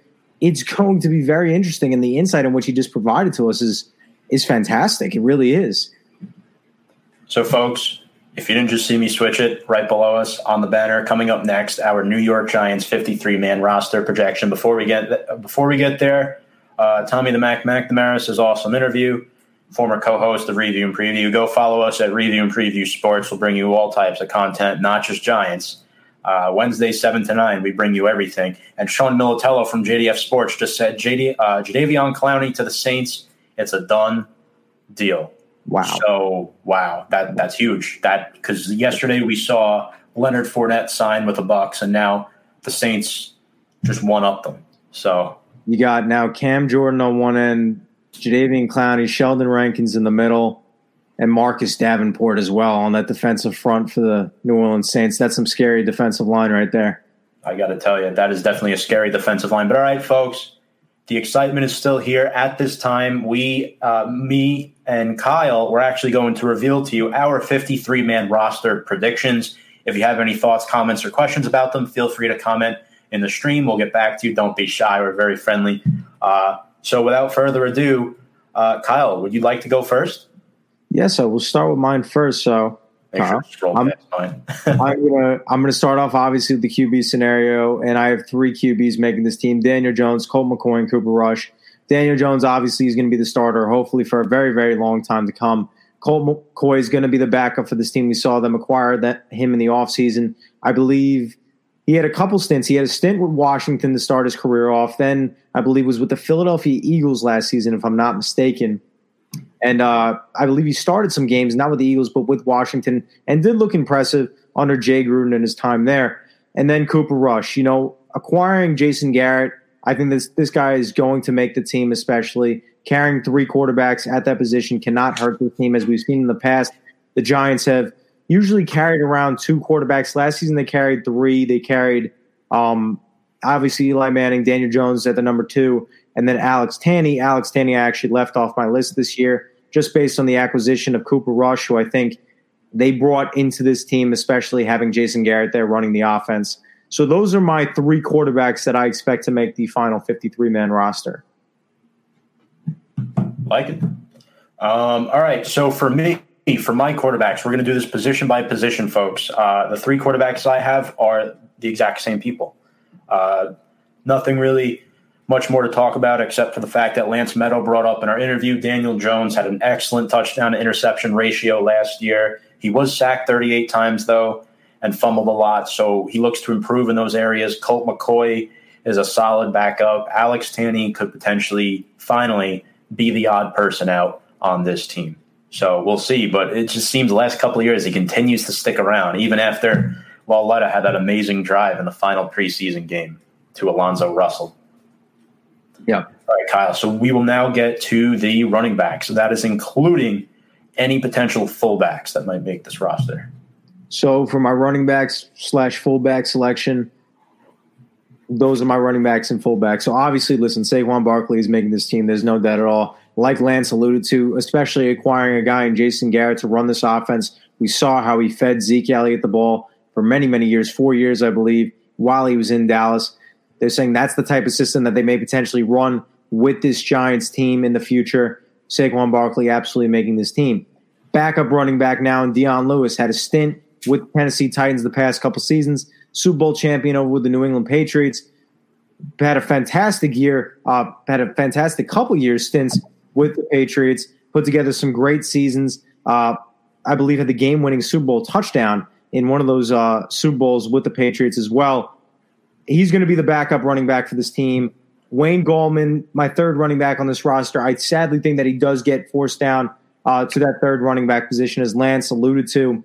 Just not really finding his place with this team, kind of being the guy left out. I think that definitely does happen in the season, especially acquiring Dion Lewis. But we did see Wayne Gallman last year when he had the 2 starts, when he had a couple starts actually in placement of Saquon Barkley, specifically his first one. He went off in, I believe it was the game against the Cardinals in which he played, where he went off in that game, Wayne Gallman. So you saw what he could potentially do at the starting position. Nice to have him and potentially call him your solid 3rd running back on the team. And Elijah Penny, the Giants are old school. They like running the fullback system. Keeping him on this roster, I believe this would now be his 2nd or 3rd year with the team. I believe he's definitely going to be on this roster as well come 53-man day cut. So mine, surprise, surprise, it's exactly the same. Don't worry, we don't have the same thing the whole way through. I have the same 4 players. I think it's pivotal that Barkley continues to pick up where he left off 2 years ago. I know he still had 1,000 yards last year, but last year he definitely struggled coming off that Pro Bowl performance. Many expect him to claim the top running back spot in the NFL in year 3. Dion Lewis, as Lance mentioned, nice change of pace back that can protect. I think he can teach Barkley how to better pass protect. Everybody comes into your life as a reason, and sometimes Dion Lewis, not sometimes, but Dion Lewis is going to leave an impact on Saquon Barkley as a blocker. And he's also a weapon in the passing game. We saw that in a couple of the blue-white scrimmages. And then Wayne Gallman, who's actually the longest tenured running back on this roster. Everyone forgets Gallman was actually drafted the year before Barkley, so he's a year older than him. And another thing, too, the Giants cut Javon Leake, undrafted rookie, I believe out of Maryland. Why was Leake cut? Because Wayne Gallman excelled in the first scrimmage. Wayne Gallman was fantastic, and he pretty much, that made the team's decision. Elijah Penny is a blocker who will be utilized often in the I formation. Tevian Feaster and Sandro Platzgummer do not make the cut. However, Platzgummer, European player who was drafted, he will definitely stick around on the practice squad because he is protected. Now moving to this next selection of positional players, we got wide receivers, Tom. I know this is where the differences start to come amok, so I can't wait to have a little debate as I show my wide receiver core right now. So the trio in which we just were talking about, Sterling Shepard, Golden Tate, Darius Slayton, those three are definitely sticking. Sterling Shepard being the longest tenured receiver now on the New York Giants. Longest tenured player. Look at that. Longest tenured player now on the New York Giants with 4 years, I believe, underneath his belt out of Oklahoma. Sterling Shepard is impressed. Last year was one of the real seasons where you saw not that step up as a player, but the fear factor in which I believe he suffered 3 separate concussions last season. Hopefully, knock on wood, that he's able to stay healthy because as we've seen in years prior, when he's a healthy wide receiver, he's one of the best slot receivers in all of football, one of the most underrated receivers in all of football as well. Golden Tate there as well. Golden Tate was brought in last year on a 4-year contract with the New York Football Giants. Golden Tate, an experienced player with the Seattle Seahawks, with the Detroit Lions, with the Philadelphia Eagles, and now with the New York Giants. Golden Tate is a great receiver who could give you potentially, as Lance was alluding to earlier, throwing the ball around, sharing the ball, which Daniel Jones will be expected to do, not necessarily pick a favorite. Golden Tate can come up very, very, very well for you as he is the most experienced wide receiver on this roster at this very point in time. Now Darius Slayton, in a sense, could potentially be the security blanket in which we saw for Daniel Jones and maybe the matchup in the future to watch, hopefully for the next decade or so, knock on wood on that as well. Darius Slayton finished off the season with 7 touchdowns, I believe around 750 yards, had a fantastic rookie outing, missed a bunch of games in the beginning of the season, so it's going to be very interesting to see what he brings to the table. Hopefully he's able to get through a full 16-game season. We'll see what happens there, but when we know that he's healthy and he's on the field, what he brings to the table. Now over to Corey Coleman. Corey Coleman was a guy who was brought in a few years ago, was unhealthy last year, tore his ACL in training camp. They're now bringing him back, which I'm very, very happy about, to potentially be that 4th receiver in this Giants starting lineup, or potential a punt returner or a kick returner, as we saw in which he played when he first came over to the Giants. That was one of their best options on special teams, Corey Coleman, to return kicks, return punts for them. Could potentially be worked in that placement as well. And now Benjamin Victor, undrafted rookie free agent out of Ohio State. One of the main reasons that I have him on this roster is he's the only receiver on this roster that is built as a lengthy receiver, big hands, tall guy, quick guy, agile guy as well. Had a decent season last season with the Ohio State Buckeyes, played 4 years there, can potentially bring that presence of seniority over to the New York Giants, considering played the full 4 years at Ohio State under Urban Meyer, well-established coach as well. Benjamin Victor, like Lance had alluded to earlier, is really the only receiver that has that type of body and length on this team that could potentially be that 50-50 guy for them in the long ball pass selections of this offense, in which we hope to see improve upon now in year 2 under a newly acquired offensive coordinator in Jason Garrett. And then newly acquired Johnny Holton, mostly going to be a special teams type of guy, as we saw in his days in a Pittsburgh Steelers uniform. This is going to be a guy that also worked in the special teams, positional type of player, whether it's kick returner, punt returner. He was a speedster with the Pittsburgh Steelers and potentially be worked in at that same position under the New York Giants organization as well. So those are my receivers. I like your receivers. I think all those guys are very worthy of making the roster, but mine are going to be a little bit different. I have one more receiver making it. I have 7 total wide receivers making the roster. Golden Tate, he is currently day-to-day, had nearly 700 receiving yards last year and 6 TDs in just 10 games. Sterling Shepard, he has not had a 1,000-yard season since being in the NFL, which is kind of crazy. He's been in the league for 4 years now. He's also been hurt a lot. He played 14 games last year, started 9. Darius Slayton was a true blossomer last year for Daniel Jones. He led the team with 8 touchdowns. Corey Coleman, you brought up a good point. Great kick returner when he first came. Notoriously, in Giants history, backup wide receivers are used as return men. Same thing for backup cornerbacks. We look at the past, look at guys like Chad Morton. We look at guys like R.W. McQuarters, just guys like that. David Wilson as well, although he didn't last very long. But I think Coleman is slated to be a top option there. David Sills is my sleeper here. You brought up Benjamin Victor's the only one with height. David Sills is 6'3", 6'4" on a good day. He's about an inch shorter than Victor. And David Sills, you have to remember something. He's a rep stealer. Every time a guy's slow to get to the line, Sills steps in and gets it. What else is on his resume that people may not know about David Sills? He played for West Virginia, James's favorite university, and he had 18 touchdown receptions from Will Grier as a junior and had 15 as a senior. That is 33 combined touchdown receptions over his final 2 years of college. Victor and Mac did not do that. Derek Dillon did not do that. Part of the reason why, though, is a lot of those guys left a year early. But another thing I'm going to bring up about Sills, this is funny. He actually started his career at West Virginia as a receiver, then transferred to another college as a quarterback, and then came back to West Virginia for his final 2 seasons. So that's definitely very interesting. As Paul Dottino said, he's the one who does the Big Blue Kickoff podcast with Lance Meadow on Giants.com. This is the deepest position on the team. You can mix and match and put probably a combination of 9 different guys in here and say all of them are worthy of making this team. Another guy I have is Austin Mack. I really like Austin Mack a lot. I think he does survive. I know he's a favorite of Dottino. He's a favorite of Schwartz. He's a favorite of Leonard as well. And I'm sure Lance Meadow loves him too. That's why he brought his name up in our interview tonight. I really like him. And Johnny Holton, this is very, very interesting because remember, Cody Core lost for the season with a torn ACL, torn Achilles, something like that. He had one of those two. I believe it was an ACL. Holton was a gunner for the Pittsburgh Steelers, right? You're wondering, well, why would the Giants keep a guy they just signed last week? Why did me and Kyle have him on? For the sole fact that he knows the Pittsburgh Steelers. Jeff Eagles, former Giants Super Bowl punter, brought up a very good point over a podcast this week.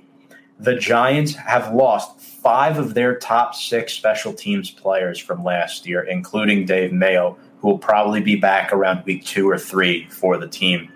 Holton can play as a gunner in addition to Alex Bachman. I think Bachman and Holton are probably competing for a spot on this team. Bachman did not help his case today with a key drop. So that's going to be very interesting. Missing the cut at wide receiver. I have C.J. Board, although he's been very impressive. Derek Dillon out of LSU. Alex Bachman and Benjamin Victor. But I do think 2 of those 4, do make the practice squad. Potentially 3. It really depends, Kyle, because COVID can really change the atmosphere of things. But we'll get to the tight ends now. Well, first off, what do you think of my receivers? I like your receivers. I have no knock against them. I could see the David Sills comparison due to athleticism and height as well. And just based on the fact that he didn't have a reception, but he did play in 2 games last season. So he does, I guess you could say, on-field type experience in an NFL professional level over a guy in Benjamin Victor who did make my list over David Sills potentially due to the lengthy in comparison athleticism in which they both share.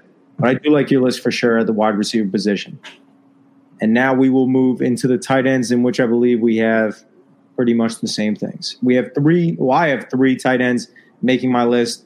Evan Ingram, really, he's the X factor in the season. He's the X factor in the season. We saw what type of potential in which he has over the course of these first 3 seasons in a New York Giants uniform, specifically working with Daniel Jones. The signature game almost of Evan Ingram's career, as far as I'm concerned, was that Tampa Bay game, which just so happened to be Daniel Jones' first start as well as his first victory as the New York Giants quarterback, in which he had that, I believe, 75-yard touchdown run, like Lance was alluding to. He's called a tight end. He's not really a tight end. A tight end is usually not this size, is bigger and bulkier up top. That's not Evan Ingram. He doesn't have the athleticism. Bigger tight ends don't have this athleticism that Evan Ingram has. They don't have the speed that Evan Ingram has, doesn't have the hands that Evan Ingram has. Can't beat a guy off the line like Evan Ingram has that ability to do and outrun a cornerback and safety in the secondary. That's how special this type of guy could be in an offense that already has huge weapons in the trio of Darius Slayton, Golden Tate, and Sterling Shepard. To add a guy in Evan Ingram and call him your tight end, but plays with a body and positional type of a receiver. This guy could be huge for this team down the line, and hopefully, knock on wood, 4 seasons in now, has yet to be healthy for more than 11 games. Has yet to start more than 11 games in his professional NFL career. Hopefully that starts this season in his 4th season.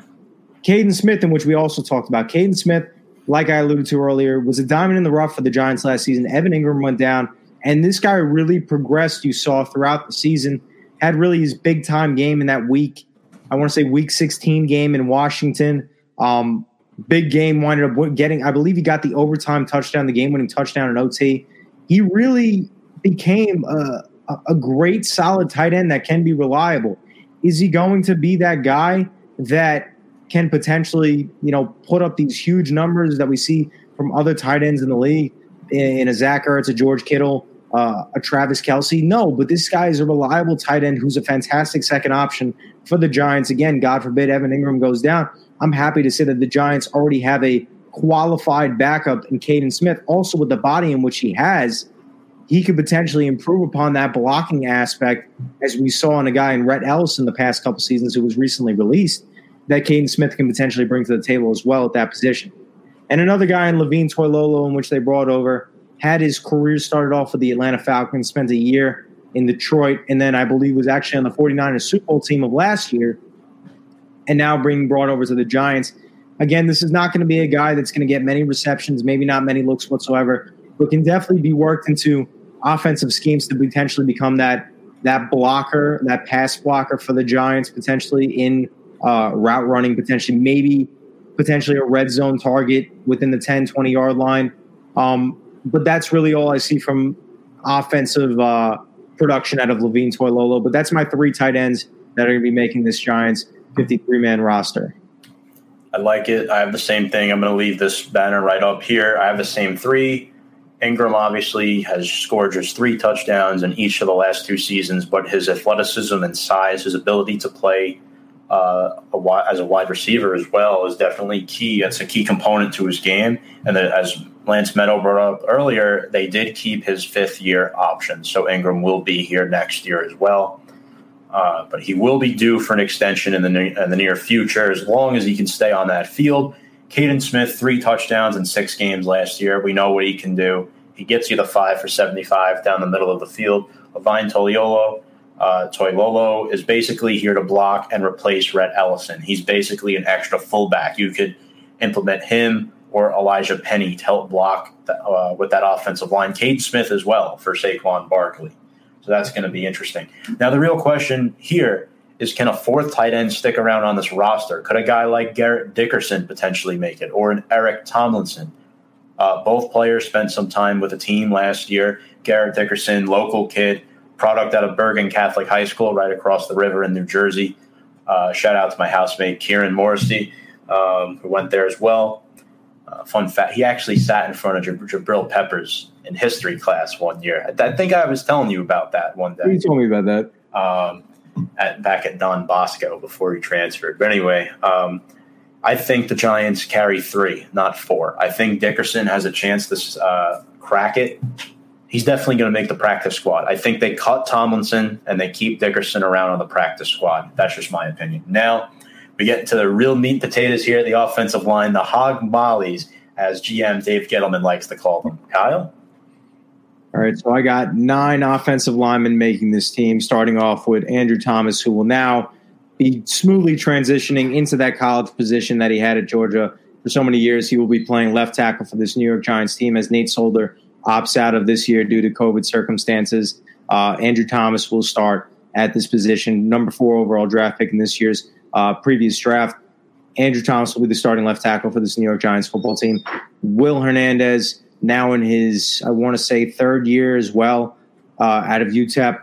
Will Hernandez has been really the bright spot, this consistent member on the offensive line for the Giants since he's arrived to the New York Giants football organization, starting at left guard for this New York Giants team. I think this is a shoo-in. Obviously, will make this team. There's no doubt about it, and will be one of those starting 5. Spencer Pulley. Spencer Pulley is a question mark. Based off of these comments that we just heard from Lance, this is what I was Lance, basically what I was talking about, this insight in which he provided, Spencer Pulley missing practices. Maybe this has to do with something for bringing in John Halapio potentially to be that center, that starting center, maybe even the backup center if Nick Gates potentially becomes that starting center with this starting 5 come this season. Then we go into Kevin Zeitler, who will be the right guard, starting right guard for this New York Giants team. Last season or the season before that, I believe, with the Cleveland Browns, he was the number 1 pass blocker, number one pass blocking guard, according to Pro Football Focus, in the entire NFL. Kept up that stature last season. Hopefully does that again come second year with the New York Giants.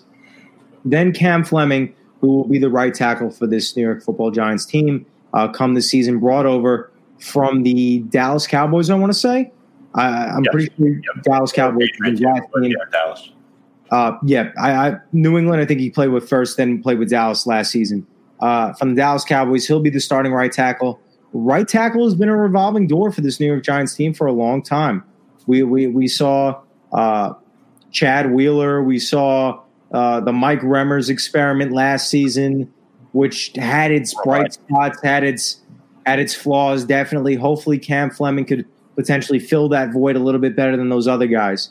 As I alluded to earlier, Nick Gates, potentially competing. I know he is a guard, but I know that they've been working him as center because that's been a lack of position and player in which they have. He can potentially be competing for that center position, if not winning that starting job already. We're only a week and a half away from game one for the New York Giants. Monday, September 14th, I believe, matched up against the Pittsburgh Steelers. That could potentially be the starting center for the New York Giants. That could potentially be the guy that's snapping the ball to Daniel Jones. Then Matt Pert, third round pick out of UConn this past draft. Big guy, massive guy. I don't think that he's going to get any starts, maybe towards the end of the season, all dependent upon how Cameron Fleming plays at that right tackle position, as Matt Pert is a right tackle himself. All dependent on what Cam Fleming produces, on whether or not we see Matt Pert potentially get to the field. I think I said this maybe earlier when we were having our draft shows, when we were talking about the New York Giants draft and everything like that. I think that Matt Pert can potentially be a guy. You give Cam Fleming 4 or 6 weeks to see what he's got, and then Matt Pert can potentially be that guy to be the starting right tackle for the remainder of the season based on where the Giants stand at that point in time. Shane Lemieux, another guy in which they drafted out of Oregon this year in the 5th round, I believe. He was a guard at Oregon, but as you know, coming up to the draft, he was working out as a center snapping the ball. That could potentially be another option, potentially a third or second option behind John Halapio, behind Spencer Pulley, behind Nick Gates, whoever really starts at this center position. Shane Lemieux is that versatile player who could fill in at the guard position or potentially start at the center position as well. And then, like I alluded to earlier, John Halapio, who was recently signed, I believe it was yesterday or the day before that, a guy who started with the New York Giants last season, a guy who got hurt the season prior for basically the entirety of the season. The thing is that he has starting reps on this team. Tom, you were saying it earlier how before the show, how it may not be that the Giants don't have faith in Spencer Pulley or Nick Gates at this starting center position, but knowing that now John Halapio is fully healthy, it may be an insurance for them as well to potentially have that guy to maybe even potentially start the season. Again, he hasn't had those reps. He hasn't been with the team. He has not been practicing at all. This can potentially be a guy, again, where you see Nick Gates or Spencer Pulley or one of these guys winning the starting position at the center position, give him about 4 or 6 weeks, and then work a guy potentially in John Halapio back into the system, depending on their progress and what they did in their week starting, knowing that John Halapio has already started for this New York Giants team 2 seasons in a row. Interesting analysis, especially about Halapio, because there's a chance. Remember, Lance brought this up too, and we researched it this week. 6 of the 16 practice squad slots are for players who are past 3 years of experience. You can put any player on there, but you have the option to keep players who have been in the league for longer than 3 years. Halapio would qualify, especially if he's not ready. So for my offensive line, I have the same 9, but I have a little bit of a different mindset here. I have Andrew Thomas starting at left tackle. Excellent pick at number 4 overall. Loved it. Will Hernandez is really he's probably has the biggest upside amongst all these offensive linemen at left guard. I have Nick Gates starting at center right now because I'm not too sure about Spencer Pulley's health. And with the signing of Halapio, I'm not 100% sure Pulley makes the roster. Why? If the Giants cut him, they will save over $2.5 million. They will be able to clear some money. I want Spencer Pulley to stay on this roster, and I think he will. I think if we had to make a decision right now who's starting at center, it would probably be Pulley because Nick Gates has never played a game in the NFL at center. If anything, put Pulley at center and Nick Gates at right tackle, since Cam Fleming's been kind of off. But personally, I would like to see Gates at center and Cam Fleming at right tackle, and then eventually Matt Peart step in after Fleming, hopefully, not sure if he'll be back after a year or so. But these are my offensive linemen here. Kevin Zeitler right now is the best one on the roster. Matt Peart's going to be very interesting to follow and watch. Shane Lemieux will be a swing guard type of guy. A lot of people thought he might get some looks at center, but in fact, it's been Tyler Haycraft instead, the undrafted rookie out of Louisville who played across the line from Mekhi Becton, who was drafted by the Jets. I think Haycraft is making a really late push for this roster spot, and if he's proven he could stand his ground at center, we may not see Spencer Pulley for too much longer. It's definitely going to be very interesting. I'm really shocked Halapio is back. I'm not the biggest fan of it, but it is what it is. He's a depth piece. He has experience. Daniel Jones also did take majority of the snaps from Halapio last year. Do the Giants really need him, and does Pulley stick? I do think Pulley sticks. I don't think the Giants need Halapio. It's very interesting because before they signed him, I had Kyle Murphy making the roster as the 9th offensive lineman, the undrafted rookie free agent out of Rhode Island. Why? He was the highest paid undrafted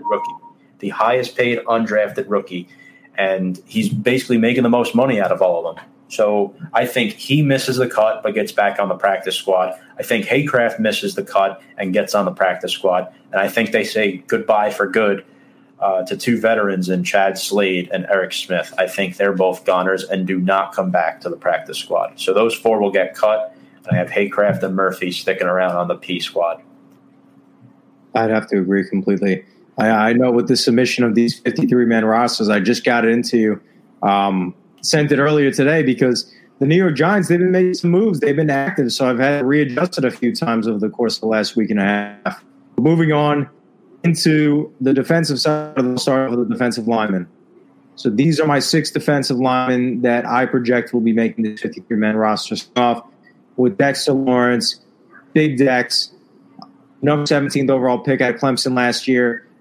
Knocked the pick a little bit because I didn't believe the Giants needed that type of interior defensive lineman. I believe they needed more of an edge rusher, but had a fantastic rookie outing. One of the few bright spots on this defense last year was the defensive line, and he was a major factor to the success in which they had stopping the run, also getting to the quarterback as well. Dexter Lawrence. My next guy, Leonard Williams. The Giants are invested in this guy. They traded away a 3rd-round pick last year and a 5th-round pick, picking up the franchise tag this year, which I believe is $16 million. I want to say something around those lines. Leonard Williams, hopefully in a new defensive scheme, can be that guy that we saw. Leonard Williams was a great player when he came to this league because we saw in the Jets defense, he was lined up alongside or opposite a guy in Mo Wilkerson. And Leonard Williams was able to feed it in the quarterback pocket because they had a guy like Mo Wilkerson on the opposite side of the ball. Hopefully the Giants could win Patrick Graham's system in which Leonard Williams could potentially get back to that point in his playing career. Another guy, Dalvin Tomlinson, they drafted a few years ago out of Alabama. Great pick, great talent, great run blocker, run stuffer. Another guy that we've seen that could potentially not get to the quarterback effectively, but could definitely scare the quarterback as then reach the pocket and break through offensive linemen. Another guy, B.J. Hill. B.J. Hill kind of had I would say a little bit of a disappointing season last season, to be quite honest with you. We saw in his first rookie season, he was probably one of the best rookies that the Giants had drafted at that point in time, obviously besides Saquon Barkley. B.J. Hill out of North Carolina State. He put together a 5-sack season, was a defensive tackle, which was even more impressive about that he was able to get to the quarterback that many times and sack the quarterback. But B.J. Hill last year, he had some snaps away from him. It'll be interesting to see what Patrick Graham does with this defensive line. He is a first-year defensive coordinator with this New York Giants football team to see how he works B.J. Hill back into the system. A guy that they signed for the Tennessee Titans, Austin Johnson, this is a guy that they signed potentially for depth. They could potentially come in for a guy as a defensive tackle in Dalvin Tomlinson to potentially take some of those snaps away, replacing maybe a B.J. Hill or maybe even a Dexter Lawrence to give those guys a break, as those guys in Dexter Lawrence and Dalvin Tomlinson had so many of these defensive lineman snaps last season. And my last guy, R.J. McIntosh, this was a guy that the Giants drafted, I believe, last year, if not the year before that. Never really got to the field healthy. When he did, really didn't have that significant of an impact. It was either last year or the year before that where he really had his really outing type of game. I believe it was against the Dallas Cowboys on Sunday night or Monday Night Football, or if it was even Thursday Night Football at MetLife Stadium, where he really started putting some pressure and some heat on Dak Prescott, and that was really it. Hopefully he could get himself back up to that standard. He's also been a guy, knock on wood, who's been injury-plagued, and that's why, he's my sixth guy on this defensive lineman positional standpoint, in which I have him on, because he's kind of that bubble piece that I'd like to see make it. I'm not sure if he will make it. If he doesn't make it, there's no doubt in my mind that he will be, especially with the expanded practice squad. He should definitely be a guy on that 16-man practice squad. But I think that he does have a good shot at making this starting 53-man roster. I agree he has a good shot, but I disagree in a sense that I don't think he's going to make it. I don't think they're keeping 6. I think they're keeping 5. So I'm going to pull this banner up here if it lets me. For some reason, it won't let me switch. Okay, there it is. So I have Dexter Lawrence, Dalvin Tomlinson, Leonard Williams, B.J. Hill, and Austin Johnson. I think R.J. McIntosh is on the outs looking in here. The reason why is because they have a lot of pass rushers, and I have them keeping 9 linebackers, 10 when Mayo gets back. A lot of those guys are also edge rushers. So they only start 3 down linemen. B.J. Hill and Austin Johnson can hold the ground. You can keep McIntosh as 54 or 55 and bring him up if you need to. I personally think that Lawrence is fantastic. He started all 16 games last year as a rookie. He was a good run stuffer. Dalvin Tomlinson, the longest tenured player on the entire defense, has not missed a start in his first 3 seasons, which is very impressive for a nose tackle. He's entering his contract year, which notoriously the Giants don't invest long-term in defensive tackles, which concerns me because I like Dalvin Tomlinson. But if you look at the past, Barry Cofield, Jonathan Hankins, those guys. So it's definitely something to consider, Giants fans, if you're watching this now. Will they keep Dalvin Tomlinson past this year? B.J. Hill, yes, he disappointed last year, but they did trade for Leonard Williams. That limited his reps a little bit, so he really didn't get a chance to come out of his early slump. When your snaps are very limited as a young player, it affects your demeanor a little bit, and you're not as, prone to excelling if you're not in there with those first-team guys. Leonard Williams did really struggle last year, and he will play the 2020 season on the franchise tag. Hill suffered a sophomore slump. Austin Johnson is a New Jersey resident and a former Tennessee Titan. I really like what he brings to the table, Kyle. I do too. I think that, they saw something in this guy. They brought him in. He was one of their under the radar type of signings that they brought in either really early in free agency or one of their last signings of free agency back in, I want to say March or something along those lines, or maybe early April. But they like this guy and can potentially be on this roster. And I think that, like you, Tom, I have him on this roster as well to make this squad definitely. Now, jumping into the linebacker position, I have 9 linebackers making this squad. And to be honest with you, now looking at it, I could potentially see them even hitting double digits with this linebacking core, considering that they've already had a guy in David Mayo who was key for them in the games in which he played last season. Went down.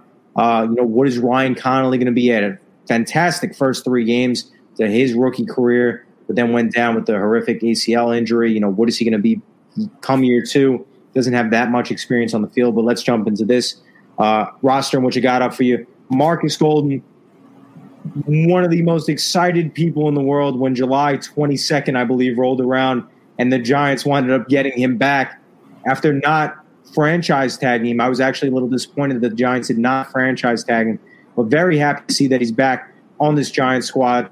Hands down the most successful player on the defensive side of the ball last season for the Giants with 10 and a half sacks, I want to say, with 10, this one. 10 flat. 10 flat sacks with these New York Giants football team. definitely going to be interesting to see what he's able to do. A lot of points were brought up to me. Have had interviews in the past with Paul Schwartz, Ralph Vacchiano, and a lot of the same similar points in which they brought up about Marcus Golden and why the Giants didn't sign him back immediately is because, James Bettcher, having had worked with him in Arizona, the system in which he ran was able to allow Marcus Golden to be open and was to run up the middle to open holes and gaps in which he could flourish in a system. Is going to be very interesting to see what happens, considering now, especially with a guy like Patrick Graham, completely different guy, on top of the fact that Patrick Graham has now brought in his own personnel from past teams, specifically the Green Bay Packers, and one of my next guys in Blake Martinez, a guy that not necessarily is going to be that pass rusher type of option. Hands down tackling machine, though. Hands down tackling machine. You could see him easily combined for over 100 tackles this season. I expect nothing less, as we've seen in the past with the Green Bay Packers, that obviously prior to this season in which they signed a guy in Zadarius Smith and signed a guy in Preston Smith, the Smith brothers, Blake Martinez was the guy. That was the guy on defense for the Green Bay Packers for the last few years prior to bringing those guys in, and hopefully he could bring that same type of attitude and play on the field to the New York Giants. Lorenzo Carter, I want to see step up huge. I think we saw in his rookie year what he's capable of. Kind of fell off a little bit in his second year. We want to see him get back up to that standpoint again. I know we asked Lance Meadow about this earlier. What do we expect to see in the pass rush in 2020 from Lorenzo Carter? I think we're going to see hopefully an upgrade over that rookie season in which he had 2 years prior, because that's an excellent player in which could potentially be a developmental player to bring to this Giants team, this organization, which they've already had the past 2 seasons. What can he be in year 3 under a new scheme? Obviously, having had worked with James Bettcher in the past, now having a new defensive coordinator, what is this guy going to produce on the field? Another guy Patrick Graham had worked with in the past, Kyler Fackrell. I believe Kyler Fackrell, don't quote me on this, but 2-3 seasons ago, Tom, wasn't he the guy for Green Bay that had 10 sacks, something along those lines? 9.5, yeah. 9.5 sacks. So something along those lines of a Marcus Golden type of player where has that breakout season and kind of falls off. As we saw last year, he kind of got lost in the fold a little bit because the Green Bay Packers brought in those guys in Preston Smith, in Zadarius Smith, which took all of those snaps away from a guy in Kyler Fackrell who flourished in the defense under Patrick Graham. Hopefully can reestablish that type of production. Ryan Connolly, again, fantastic first 3 games last season. Good story. Comes back from an ACL tear. Going to make this starting team, no doubt about it in my head. Hopefully can get back to that same level of play in year 2. O'Shane Eximinus started off slow. Giants worked him into the system as the season progressed. Liked what I saw out of him. Finished off the season with 5.5 sacks. Can potentially be a role player in this defense. Carter Coughlin, same thing, late round pick. Cam Brown, late round pick. I'd like to see these guys get more worked into the system. Again, you're probably not going to see these guys start on the field, but definitely good depth players. And my last guy, Devontae Downs, he's been necessarily, I guess you could say, the star of training camp, I guess you could call it. This is the guy that you're always hearing about in weekly, daily reports on the defensive side of the ball from the Giants. And this is a guy that could potentially, again, if he's not going to make the 53, he's definitely going to make the practice squad. But that's who I have my 9 guys making. I like the list. I agree with you. I have the same 9. I have Marcus Golden. Obviously, last year, that's a given. But, folks, keep in mind, we're not including Dave Mayo because he is injured. When he is back, I think they may carry 10, or they'll send Downs or Coughlin down, something like that. But I think right now, the 2 starting interior linebackers are Blake Martinez and Ryan Connolly. It just depends on Connolly's health. The fact that Mayo's out, it gives the slot to Devontae Downs. Mayo is getting a meniscus trim. He's not getting the full repair, which means this guy can be back in 2 to 3 weeks. Tate Crowder has impressed, but will likely end up on the practice squad. Marcus Golden and Martinez are the 2 standouts here, as I mentioned. Connolly shined in brief action last year, as you said. Carter had 4 sacks against the Giants' offensive line in a scrimmage on Monday. He was fantastic. I think you're going to see a big leap from him in year 3. Kyler Fackrell's a guy who can come in on 3rd down. It's really going to be a rotation between those 4. on the edges, the pass rushers, Golden and Carter, and then Fackrell and Zimenez. Zimenez, as you said, had 4 to 5 sacks last year and very limited action as a rookie. Brown and Coughlin are both extra bodies that will be used primarily on special teams. I think they're going to be really solid for the Giants in that department this year. So those are my 9 linebackers. Missing the cut are TJ Brunson and Tay Crowder, a couple of 7th-round rookies, and then Josiah Taufeya, who was a nice standout last year as an undrafted rookie. I think Taufeya is cut. Brunson and Crowder as well. All 3 of them have a chance to make this practice squad, though, so it'll be interesting to see how that unfolds come Saturday. Now we head to the defensive backs. My cornerbacks. Starting off with James Bradberry, I think one of the most under-the-radar signings in which any team had during the free agency period, considering you got to remember James Bradberry played with the Carolina Panthers the past 4 seasons. So the past 4 seasons, you got to remember, in a division that's stacked with offensive weapons. This guy has shut down guys like Mike Evans, Chris Godwin, Michael Thomas, Julio Jones, Mohamed Sanu, Calvin Ridley. This guy has gone up against the cream of the crop positional players when it comes to the wide receiver position. This is the guy that the Giants need. Is he going to put up those flashy interception numbers? Maybe not. A lot of pass deflections? Maybe not. But you've seen what he's capable of in his days with Carolina, that he's been able to handle these top-of-the-line receivers, top 10 receivers that I just listed off for you, Mike Evans, Mike Thomas, Chris Godwin, and Calvin Ridley, and Julio Jones. These are the guys in which this guy has been playing up against the past 4 seasons. So happy to see him on the Giants squad. Newly acquired Logan Ryan, I think he's hands down. He's going to win that second starting position at the cornerback position. Had the best year of his career last season. Young, in his prime time, New Jersey guy, played at Rutgers. Love to see him on this team. 1-year deal, $77.5 million. Hopefully, in a sense, a mindset of a prove-it type of contract in his mind. Put it all out there on the field, and production standpoint is fantastic, hopefully, from him come this season. Julian Love kind of spread all over the field last season on the defensive side of the ball. Hopefully finds a solid position for him in this defensive standpoint, maybe safety, maybe corner. I know they have him listed as a corner, but I know that he could play nickel a little bit. So that'll be interesting to see where he fits on this team. Corey Ballantyne had some starts at the end of last season. Not starts, but had more reps in games come later in the season. Hopefully seeing him get worked into the system as well. Darnay Holmes, really, really, really, really excited to see what this guy can bring to the table. All I remember back from the draft back in April was a guy in Deion Sanders, and you know when a guy in Deion Sanders, probably the best to ever play at that position, is talking about this guy or just any guy in general, you hope that that guy could potentially be, real recognizes real when it comes to play and on-field performance, and hopefully Darnay Holmes could bring that potential spark to this Giants defense.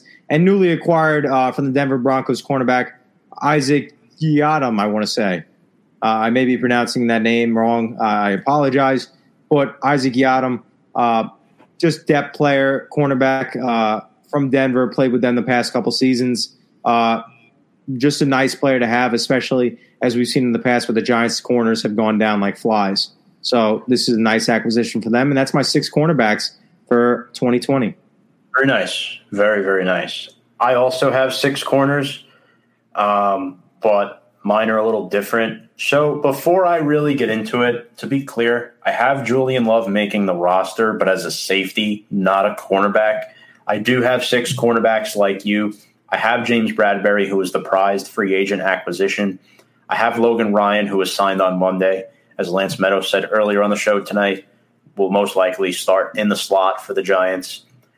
Logan Ryan's a guy who had 113 tackles last year. Not to mention, he had 4 picks, 4 forced fumbles, and 4.5 sacks. That was the most sacks in the NFL among cornerbacks. No cornerback last year had more sacks than Logan Ryan, and he's still only 29 years old. Look, I understand Bradberry is their go-to guy, but you also have to look out for rookie Darnay Holmes to get valuable reps, either in the slot or the boundary corner opposite of Bradberry. Right now, it's looking like Bradberry, Holmes, and Ryan in the slot. You could also potentially see Ryan get some safety snaps as well if they don't feel confident in Julian Love. But I really think that it's going to be interesting. We know Dravon Askew-Henry played in New York for the XFL, and Jared Williams has impressed in camp out of Albany, but I don't think those two guys make it.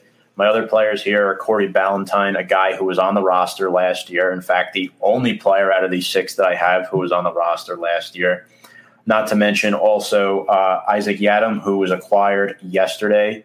The Giants gave up a 2021 7th-round pick for him. So at this time, the Giants only have 2 day 3 draft picks next year, a 4th and a 6th rounder. So that's a little concerning for a team that's in the process of, I don't want to just come out and say rebuilding. That's basically what they've low-key been doing the last couple of years. And then Monte Hardage. Fun fact about him, he played for Patrick Graham last year in Miami. I think he will stick around because of that. He knows the system. He's a young player. He can also play some safety. Look, when you're playing for Joe Judge and this New York Giants team in 2020, you have to realize you have to be able to play multiple positions. I put guys who I think are able to be flexible and versatile as far as playing the cornerback and the safety position. I think there's plenty of players that can do it. I think these are the best 6 that can do it. I think James Bradbury is going to play corner all year, and so is Holmes. But Logan Ryan and those other 3 guys that I have there, don't be surprised if they flip-flop positions. Missing the cut, I have a lot of guys missing the cut. There's a lot of cornerbacks on this roster. Grant Haley, who was Saquon Barkley's roommate at Penn State, good story making the team the last couple of years. I think he's gone. Kaveri Russell, I don't think he makes it. They just signed him a week ago along with Brandon Williams. Prince Smith is another guy that I think misses the cut. Jared Williams, Dravon Askew-Henry will probably make the practice squad, and so will Chris Williamson, the 7th-round draft pick. I think every 7th-round draft pick after Coughlin ends up on the practice squad. So, yeah, those are my cornerbacks, and we'll move on to the safeties. My 3 safeties making the 2020 roster. Jabril Peppers, obviously acquired from the Cleveland Browns last season, really showed what he could do at the safety position. It was a shame that he went down with injury last season, but really would love to see what he's able to do in this defensive scheme under Patrick Graham and what he's able to bring to the table. Second year in a New York Giants football uniform. Dravon Askew-Henry, brought over from the XFL New York Guardians, actually played for them for a season or a couple games rather.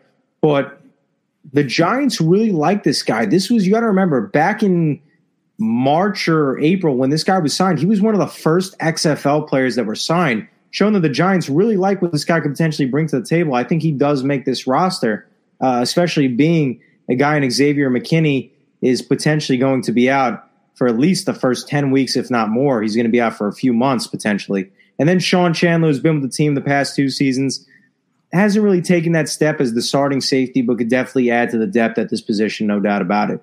Those are my starting 3. Okay. I have it a little different. I have these 3 safeties. Jabril Peppers, obviously, is the standout in this group. He was a leader on the defense last year. This group is without Xavier McKinney, as you just mentioned, so expect second-year player Julian Love to start in the secondary with Peppers back there. I think that's where Love goes rather than Askew-Henry, but it could go either way. I think Love's a safety. He started a few games there last year as well. And then Sean Chandler, undrafted rookie free agent back in 2018. He continues to stick around and make this team. No doubt. And now moving over to the last section, the last positional players that we got for you on this 53-man roster. Well, at least these are mine. These are my special team guys.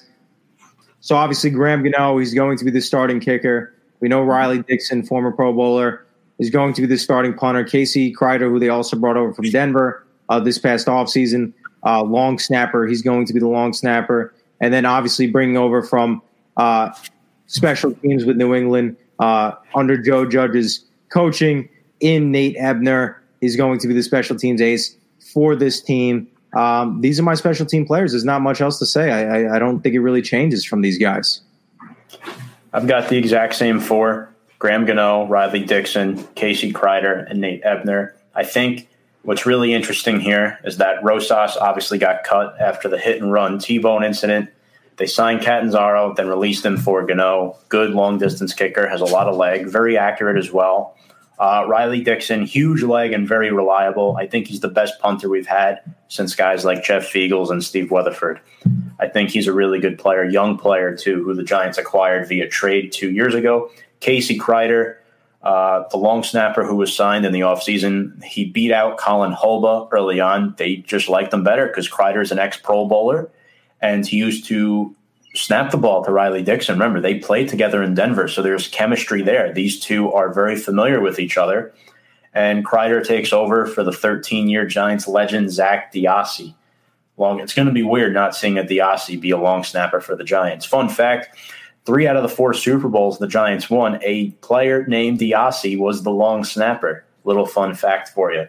And then Nate Ebner, who is a special teams ace. He played under Judge in New England. He's now here to do similar things for the Giants. 31 years old, veteran, been there, done that, has a couple rings under his belt. Really excited to see what happens with the special teams unit. And that is our 53-man rosters. Yes. And I got to tell you, we had very similar rosters. There really wasn't much of a difference on it. Overall, I think that, we did a really good job analyzing these guys. Of course, the 3 prime injured players are Xavier McKinney, Cody Core, and David Mayo. They're not going to have those guys. Core will miss the whole season. McKinney will probably miss about 2/3 of the season at least with the foot fracture. Mayo will be out for another 2, maybe 3 weeks with the meniscus injury. And then the practice squad, I think guys like Kyle Murphy, Haycraft, you have to consider them. Benjamin Victor, Alex Bachman, David Sills, whoever doesn't make that receiving depth chart. CJ Board as well, potentially. And then the Giants are probably going to cut Carson Tinker at long snapper. I forgot to mention him. He snapped for Alabama when Joe Judge was there as a special teams coach. Again, another fun fact. Had to do a little stat digging for that. But here's something very interesting about Carson Tinker that you guys might not know about.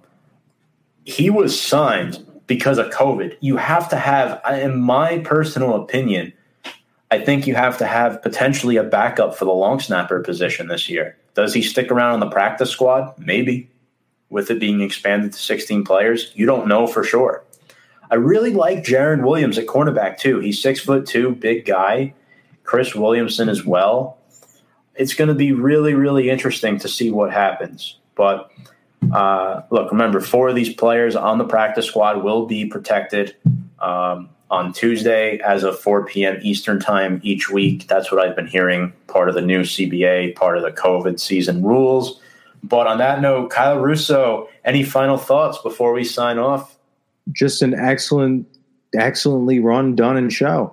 Had a great interview, had a great 53-man roster talk as we approach the new 2020 NFL season come next week.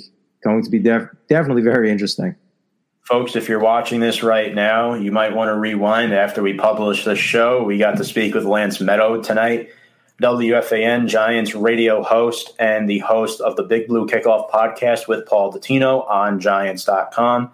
On that note, on behalf of Kyle Russo, I'm your host, Tom Scavetta, saying so long. Stay tuned for Cutdown Day this Saturday and Review and Preview. We will be back on Tuesday night with the debut of the North Pole featuring our newest member of the show, Gabe Flayton. He will be talking about the NFC North teams. So that's going to be very interesting. He will talk all things NFC North. Tuesday at 6 p.m., 6 to 7, a 1-hour show right here on Facebook Live. Like us, follow us at Review and Preview Sports. So long, everybody.